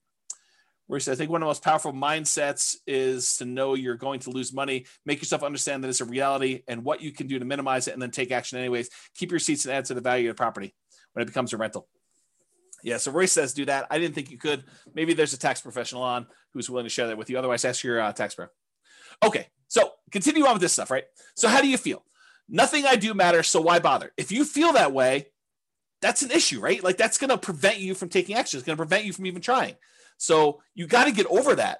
You got to realize, hey, look, maybe it's a small percentage chance, but if there's a small percentage chance and the reward is big enough, that might still be worth doing. Might I still fail? Absolutely. But what's the alternative? Look at all of your choices and say, I'm going to do something. It may not be a 100% guaranteed result, but I'm going to take action in the one that is most likely to be successful for me. And maybe you choose to do a higher probability with a lower reward because you've believed, maybe incorrectly, maybe correctly, it depends on you, but maybe you believe that that is better for you to have a higher probability of getting a little bit at least than to go for it and to do a lower probability of success, but a much bigger outcome. And you get to decide whatever that looks like for you. If you feel, hey, look, I tried that already, it didn't work. Yes, we all fail at things. I mean, if you listen to the class, I don't remember when I did it. It was earlier this year. I talked about like the 20 stupidest things I ever did or what I wish I knew before I invested in, like before I started investing in real estate. And I was pretty open about like, I've had some significant setbacks and failure. Okay. So I fail. I mean, I make bad investments. I don't always make money on stuff. Sometimes I do things and they don't work. Ask Jason. He'll tell you I do a lot of things that don't work, but I still get up there and do that. And I think the thing is you need to do that too. And you need to be willing to take risks. And, Royce just basically said, I'm going to lose money. Be prepared for that. Rising interest rates are killing all the deals. If ever there was a reason to buy now, it's interest rates are at all-time lows. Right. So you're going to complain to me a year, well, maybe not to me, I may not be around, but a year, 2, 3, 4, 5 years from now, you're going to say, I should have bought all those houses when interest rates were at 3%, because now they're at 4, 5, 6, 7, 8, 9, 10, whatever they're at. Right. So you think that all these deals, or you think to yourself, I shouldn't even buy the first property because interest rates are going to go up. And this is unsustainable. If interest rates go up to 5, 6, 7, 8, 9%, I put it in the calculator. This is not going to work. I shouldn't even buy one property. I shouldn't even do it. Bad. That's bad decision making. Right. You do one based on what it is today. You can evaluate then whether it makes sense to do the next one. And I think in a lot of cases, it's still going to make sense because even if you get in a bad interest rate, if interest rates happen to go back down, then you could lower your interest rate, do a refinance, and improve the deal. Otherwise, you just hold on to it. You got that low and it's not getting any worse than that. Okay. Home prices are too high to make my plan work. I think that's largely what spurred on this class is these home prices have gone up like crazy in that particular market. So if you're looking at it and you're saying, hey, look, these deals are ugly compared to what they were. Yes, they were. They are ugly. Cash flow is not pretty right now. It is not good. I mean, you can move to a different market. Maybe you could find better cash flow in another market. Maybe you can do something else. I mean, who knows? But what's the alternative? And is the overall return you're getting still worth doing? I don't know. I thought those returns still looked pretty decent to me, but maybe it's different for you, right? Rents aren't high enough to make my numbers work. Yep. This is like what we've been talking about. But go ahead and ask the people on the call or your friends who are like successful real estate investors. How do your properties that you bought 5 years ago or 10 years ago, how are the rents on those compared to what you paid for them? They look amazing. The rents on a property you bought 5 years ago, that's like phenomenal numbers. I mean, you basically have the purchase price from back then and the numbers today for rents. That's crazy good, right? But right now you're like making a decision. You're like, this is ugly. Yes, I totally agree. But I think you have to be like the dog and be willing to jump and see, is the other side electrified? And if there's a chance, or maybe I push on the wall, or maybe I bark and they'll let me out. I mean, who knows, right? You got to try something. And if that doesn't work, you got to try again. There's like the famous thing. I think Tony Robbins sort of made this famous, but that's where I heard it from. It's like, how long would you give your average baby to learn how to walk? Well, I'm going to let them try 3 times. If they can't get it after 3 times, then we're done. They're not going to try anymore. We're just going to let them remain seated in a wheelchair for the rest of their life. They're not going to walk. No. You always let them get back up and keep trying. If something doesn't work, if they fall down, if they hit something, they knock their head, they start crying, you let them do it again. You're going to make mistakes. Things are going to happen that were unexpected. You're going to have property values go up 28% in a year that you already own. Great. You're also going to have property values go down. You're going to have rents go down. You're going to have tenants that destroy your properties. These things happen. It's inevitable. I talk about this kind of like idea of your shoelace comes untied. It's not a big deal. You don't stress out over it. You bend over, you tie your shoelace, you stand back up, you continue walking. If it comes untied again, you do it again. If your tenant doesn't pay rent, that's fine. You go call the attorney, you do an eviction, you get them out of the property, you do whatever repairs you need to do the turn, you put a new tenant in there. It's like tying your shoelace. It's got to be that second nature. Okay? Sure, it worked for him or her when they got started. There were deals then, but there aren't any deals now. I'm an amateur collector of antique real estate investing books. I try to go find like these old books from the 80s or the 70s or whatever it is, where you're reading about what deals looked like then and like how they were and all that other stuff. And I look back at all these old books and they had the same problems we had. It's like trying to make properties cash flow and all these different like gyrations that they're going through in order to get a property to cash flow. When you're in an interest rate market where interest rates are at like 17% or 18%, you're like trying to figure out how to make a property cash flow. It's the same thing we're dealing with today. It's just the different end of the deal. Instead of having 18% interest rates, now we got prices that are like 10 times as high as they used to be back then, but interest rates are like 1/7. Right? Yeah, there isn't anything new under the sun. It's all the same stuff. Okay? It's just different variations, different rhyming schemes on the same song. Okay? So you can't like look back and compare yourself to, oh, I wish I was James's client when they bought into this neighborhood and they did it. They didn't know they were getting that deal when they signed up for this. They thought maybe I'll do 3% a year. Maybe the property values would go down. I mean, back then the market looked frothy 5 years ago. Like we thought we might be at a peak. We thought, hey, look, I don't know if this is sustainable. Market's been going up for a while. This was not like the beginning of an uptrend. This was like in the middle of a hot market. And they started buying. They're like, well, I don't know. Maybe it'll continue to go up. Maybe it'll go down a little bit. We really don't know. They had risk. I mean, if anyone's willing to share, because I know there are some clients that were in those neighborhoods at that time, or even other neighborhoods, like, were you a little bit fearful then? Like, did you have, I don't know what was going on in the market. Maybe the market will go down. Was it risky for you? I think it was. Like, did you have these same fears where, yeah, I mean, I wish I had started 5 years ago when these numbers were better. I think even then, 5 years ago from today, people were thinking that. That's what my experience has been. The market is moving too fast for me to make this work.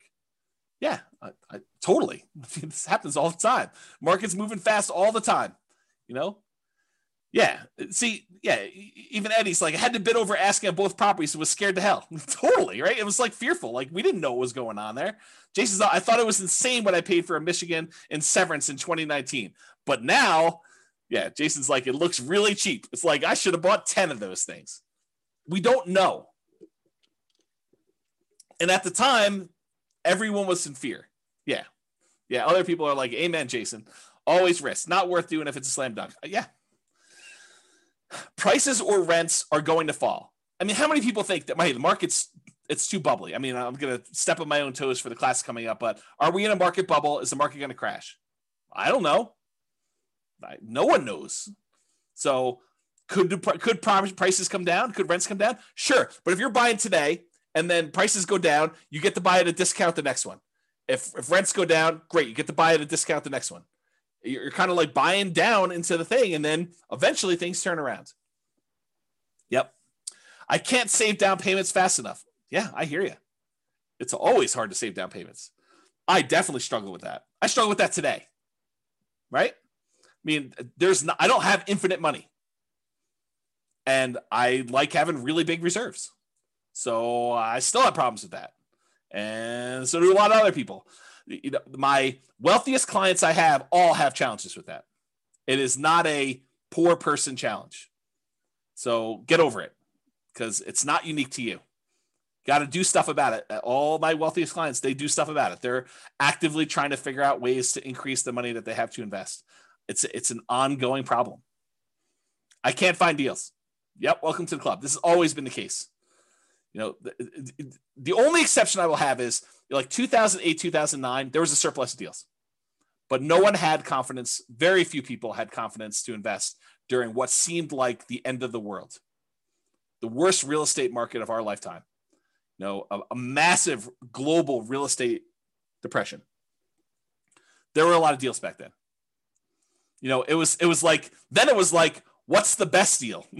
You know, you were like, it was sifting and sorting instead of trying to find what's the least bad deal or what's the least negative cash flow deal, at least in our market right now. I mean, maybe you're in a different market, but what's the least negative cash flow deal I could do right now? Before then it was like, well, there's 14 ones to choose from. Which one should I pick? Yeah. Okay. All right. So that's all I got. I think you got to take action. You got to do something. And you know, you got to realize, you got to recognize and name in yourself, am I displaying symptoms of learned helplessness? Am I not taking action and doing something? And it doesn't have to be Nomad, doesn't have to be 20% down rentals. Do whatever makes sense for you. I don't care. I mean, I'm basically done. I got 1 foot out the door, right? So that's what I will say to you. Do something, figure out what makes sense for you, and try something. Take action. You know, have agency over yourself and your decisions and your actions, and make movements towards something. And even if you're wrong, you can correct. It's easier to correct when you're in motion than to correct when you're sitting in fear and not doing anything. That is all I have. And so goes the third to last class, or the 3 final classes. We're down to 2. Amazing class, very good class. I'm glad you guys like it. Mindset is critical. Well done to keep the movement going. Viva Nomad. Well done. Excellent class. I appreciate it, guys. So I hope you all enjoyed that. Any final questions? You are very, very welcome. Very, very welcome. Great class, good philosophy, always insightful. Thanks, James. Amazing. Look at all those exclamation points. Thank you very much. Thanks for the class. Love the format info. You are all very welcome. So that is all I have, unless there's no party. No party. I just decided to cancel it. It's like, this is like what I imagine. I didn't quite have the normal senior year. I graduated high school a little early, but this is what I imagine senior year to be like when you're accepted to college.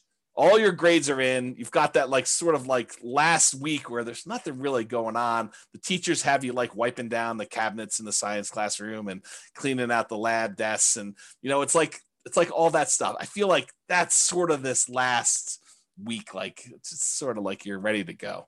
And the weather is not helping. It's like triggering all those nostalgic sort of summer break sort of thing. So I think I'm sure sort of no ice cream. I might have ice cream tonight. I got ice cream downstairs, but probably not.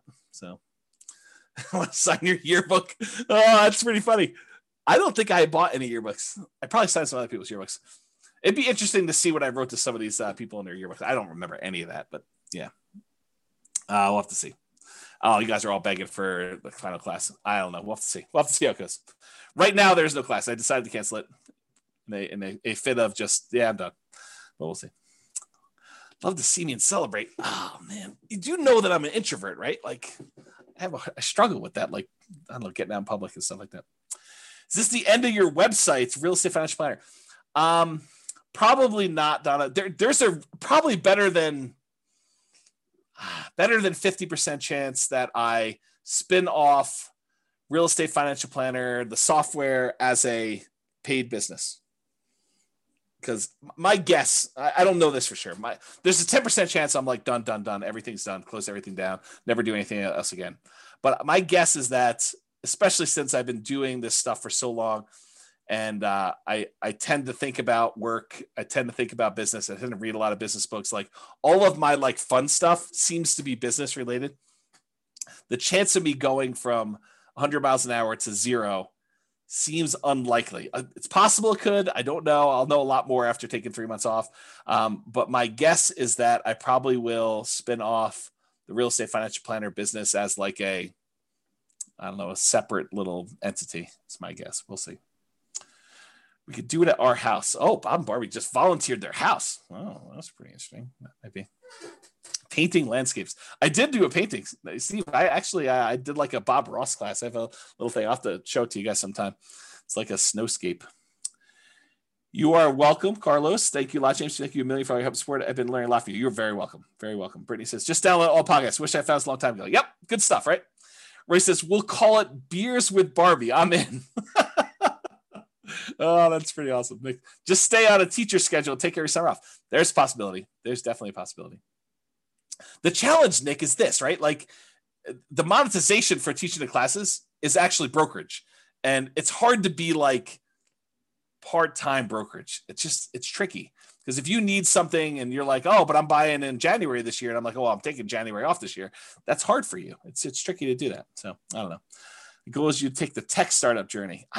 Jason, I don't want to give up ownership. I don't know. Maybe I'm too stingy. You and I will have to talk about this on the cruise.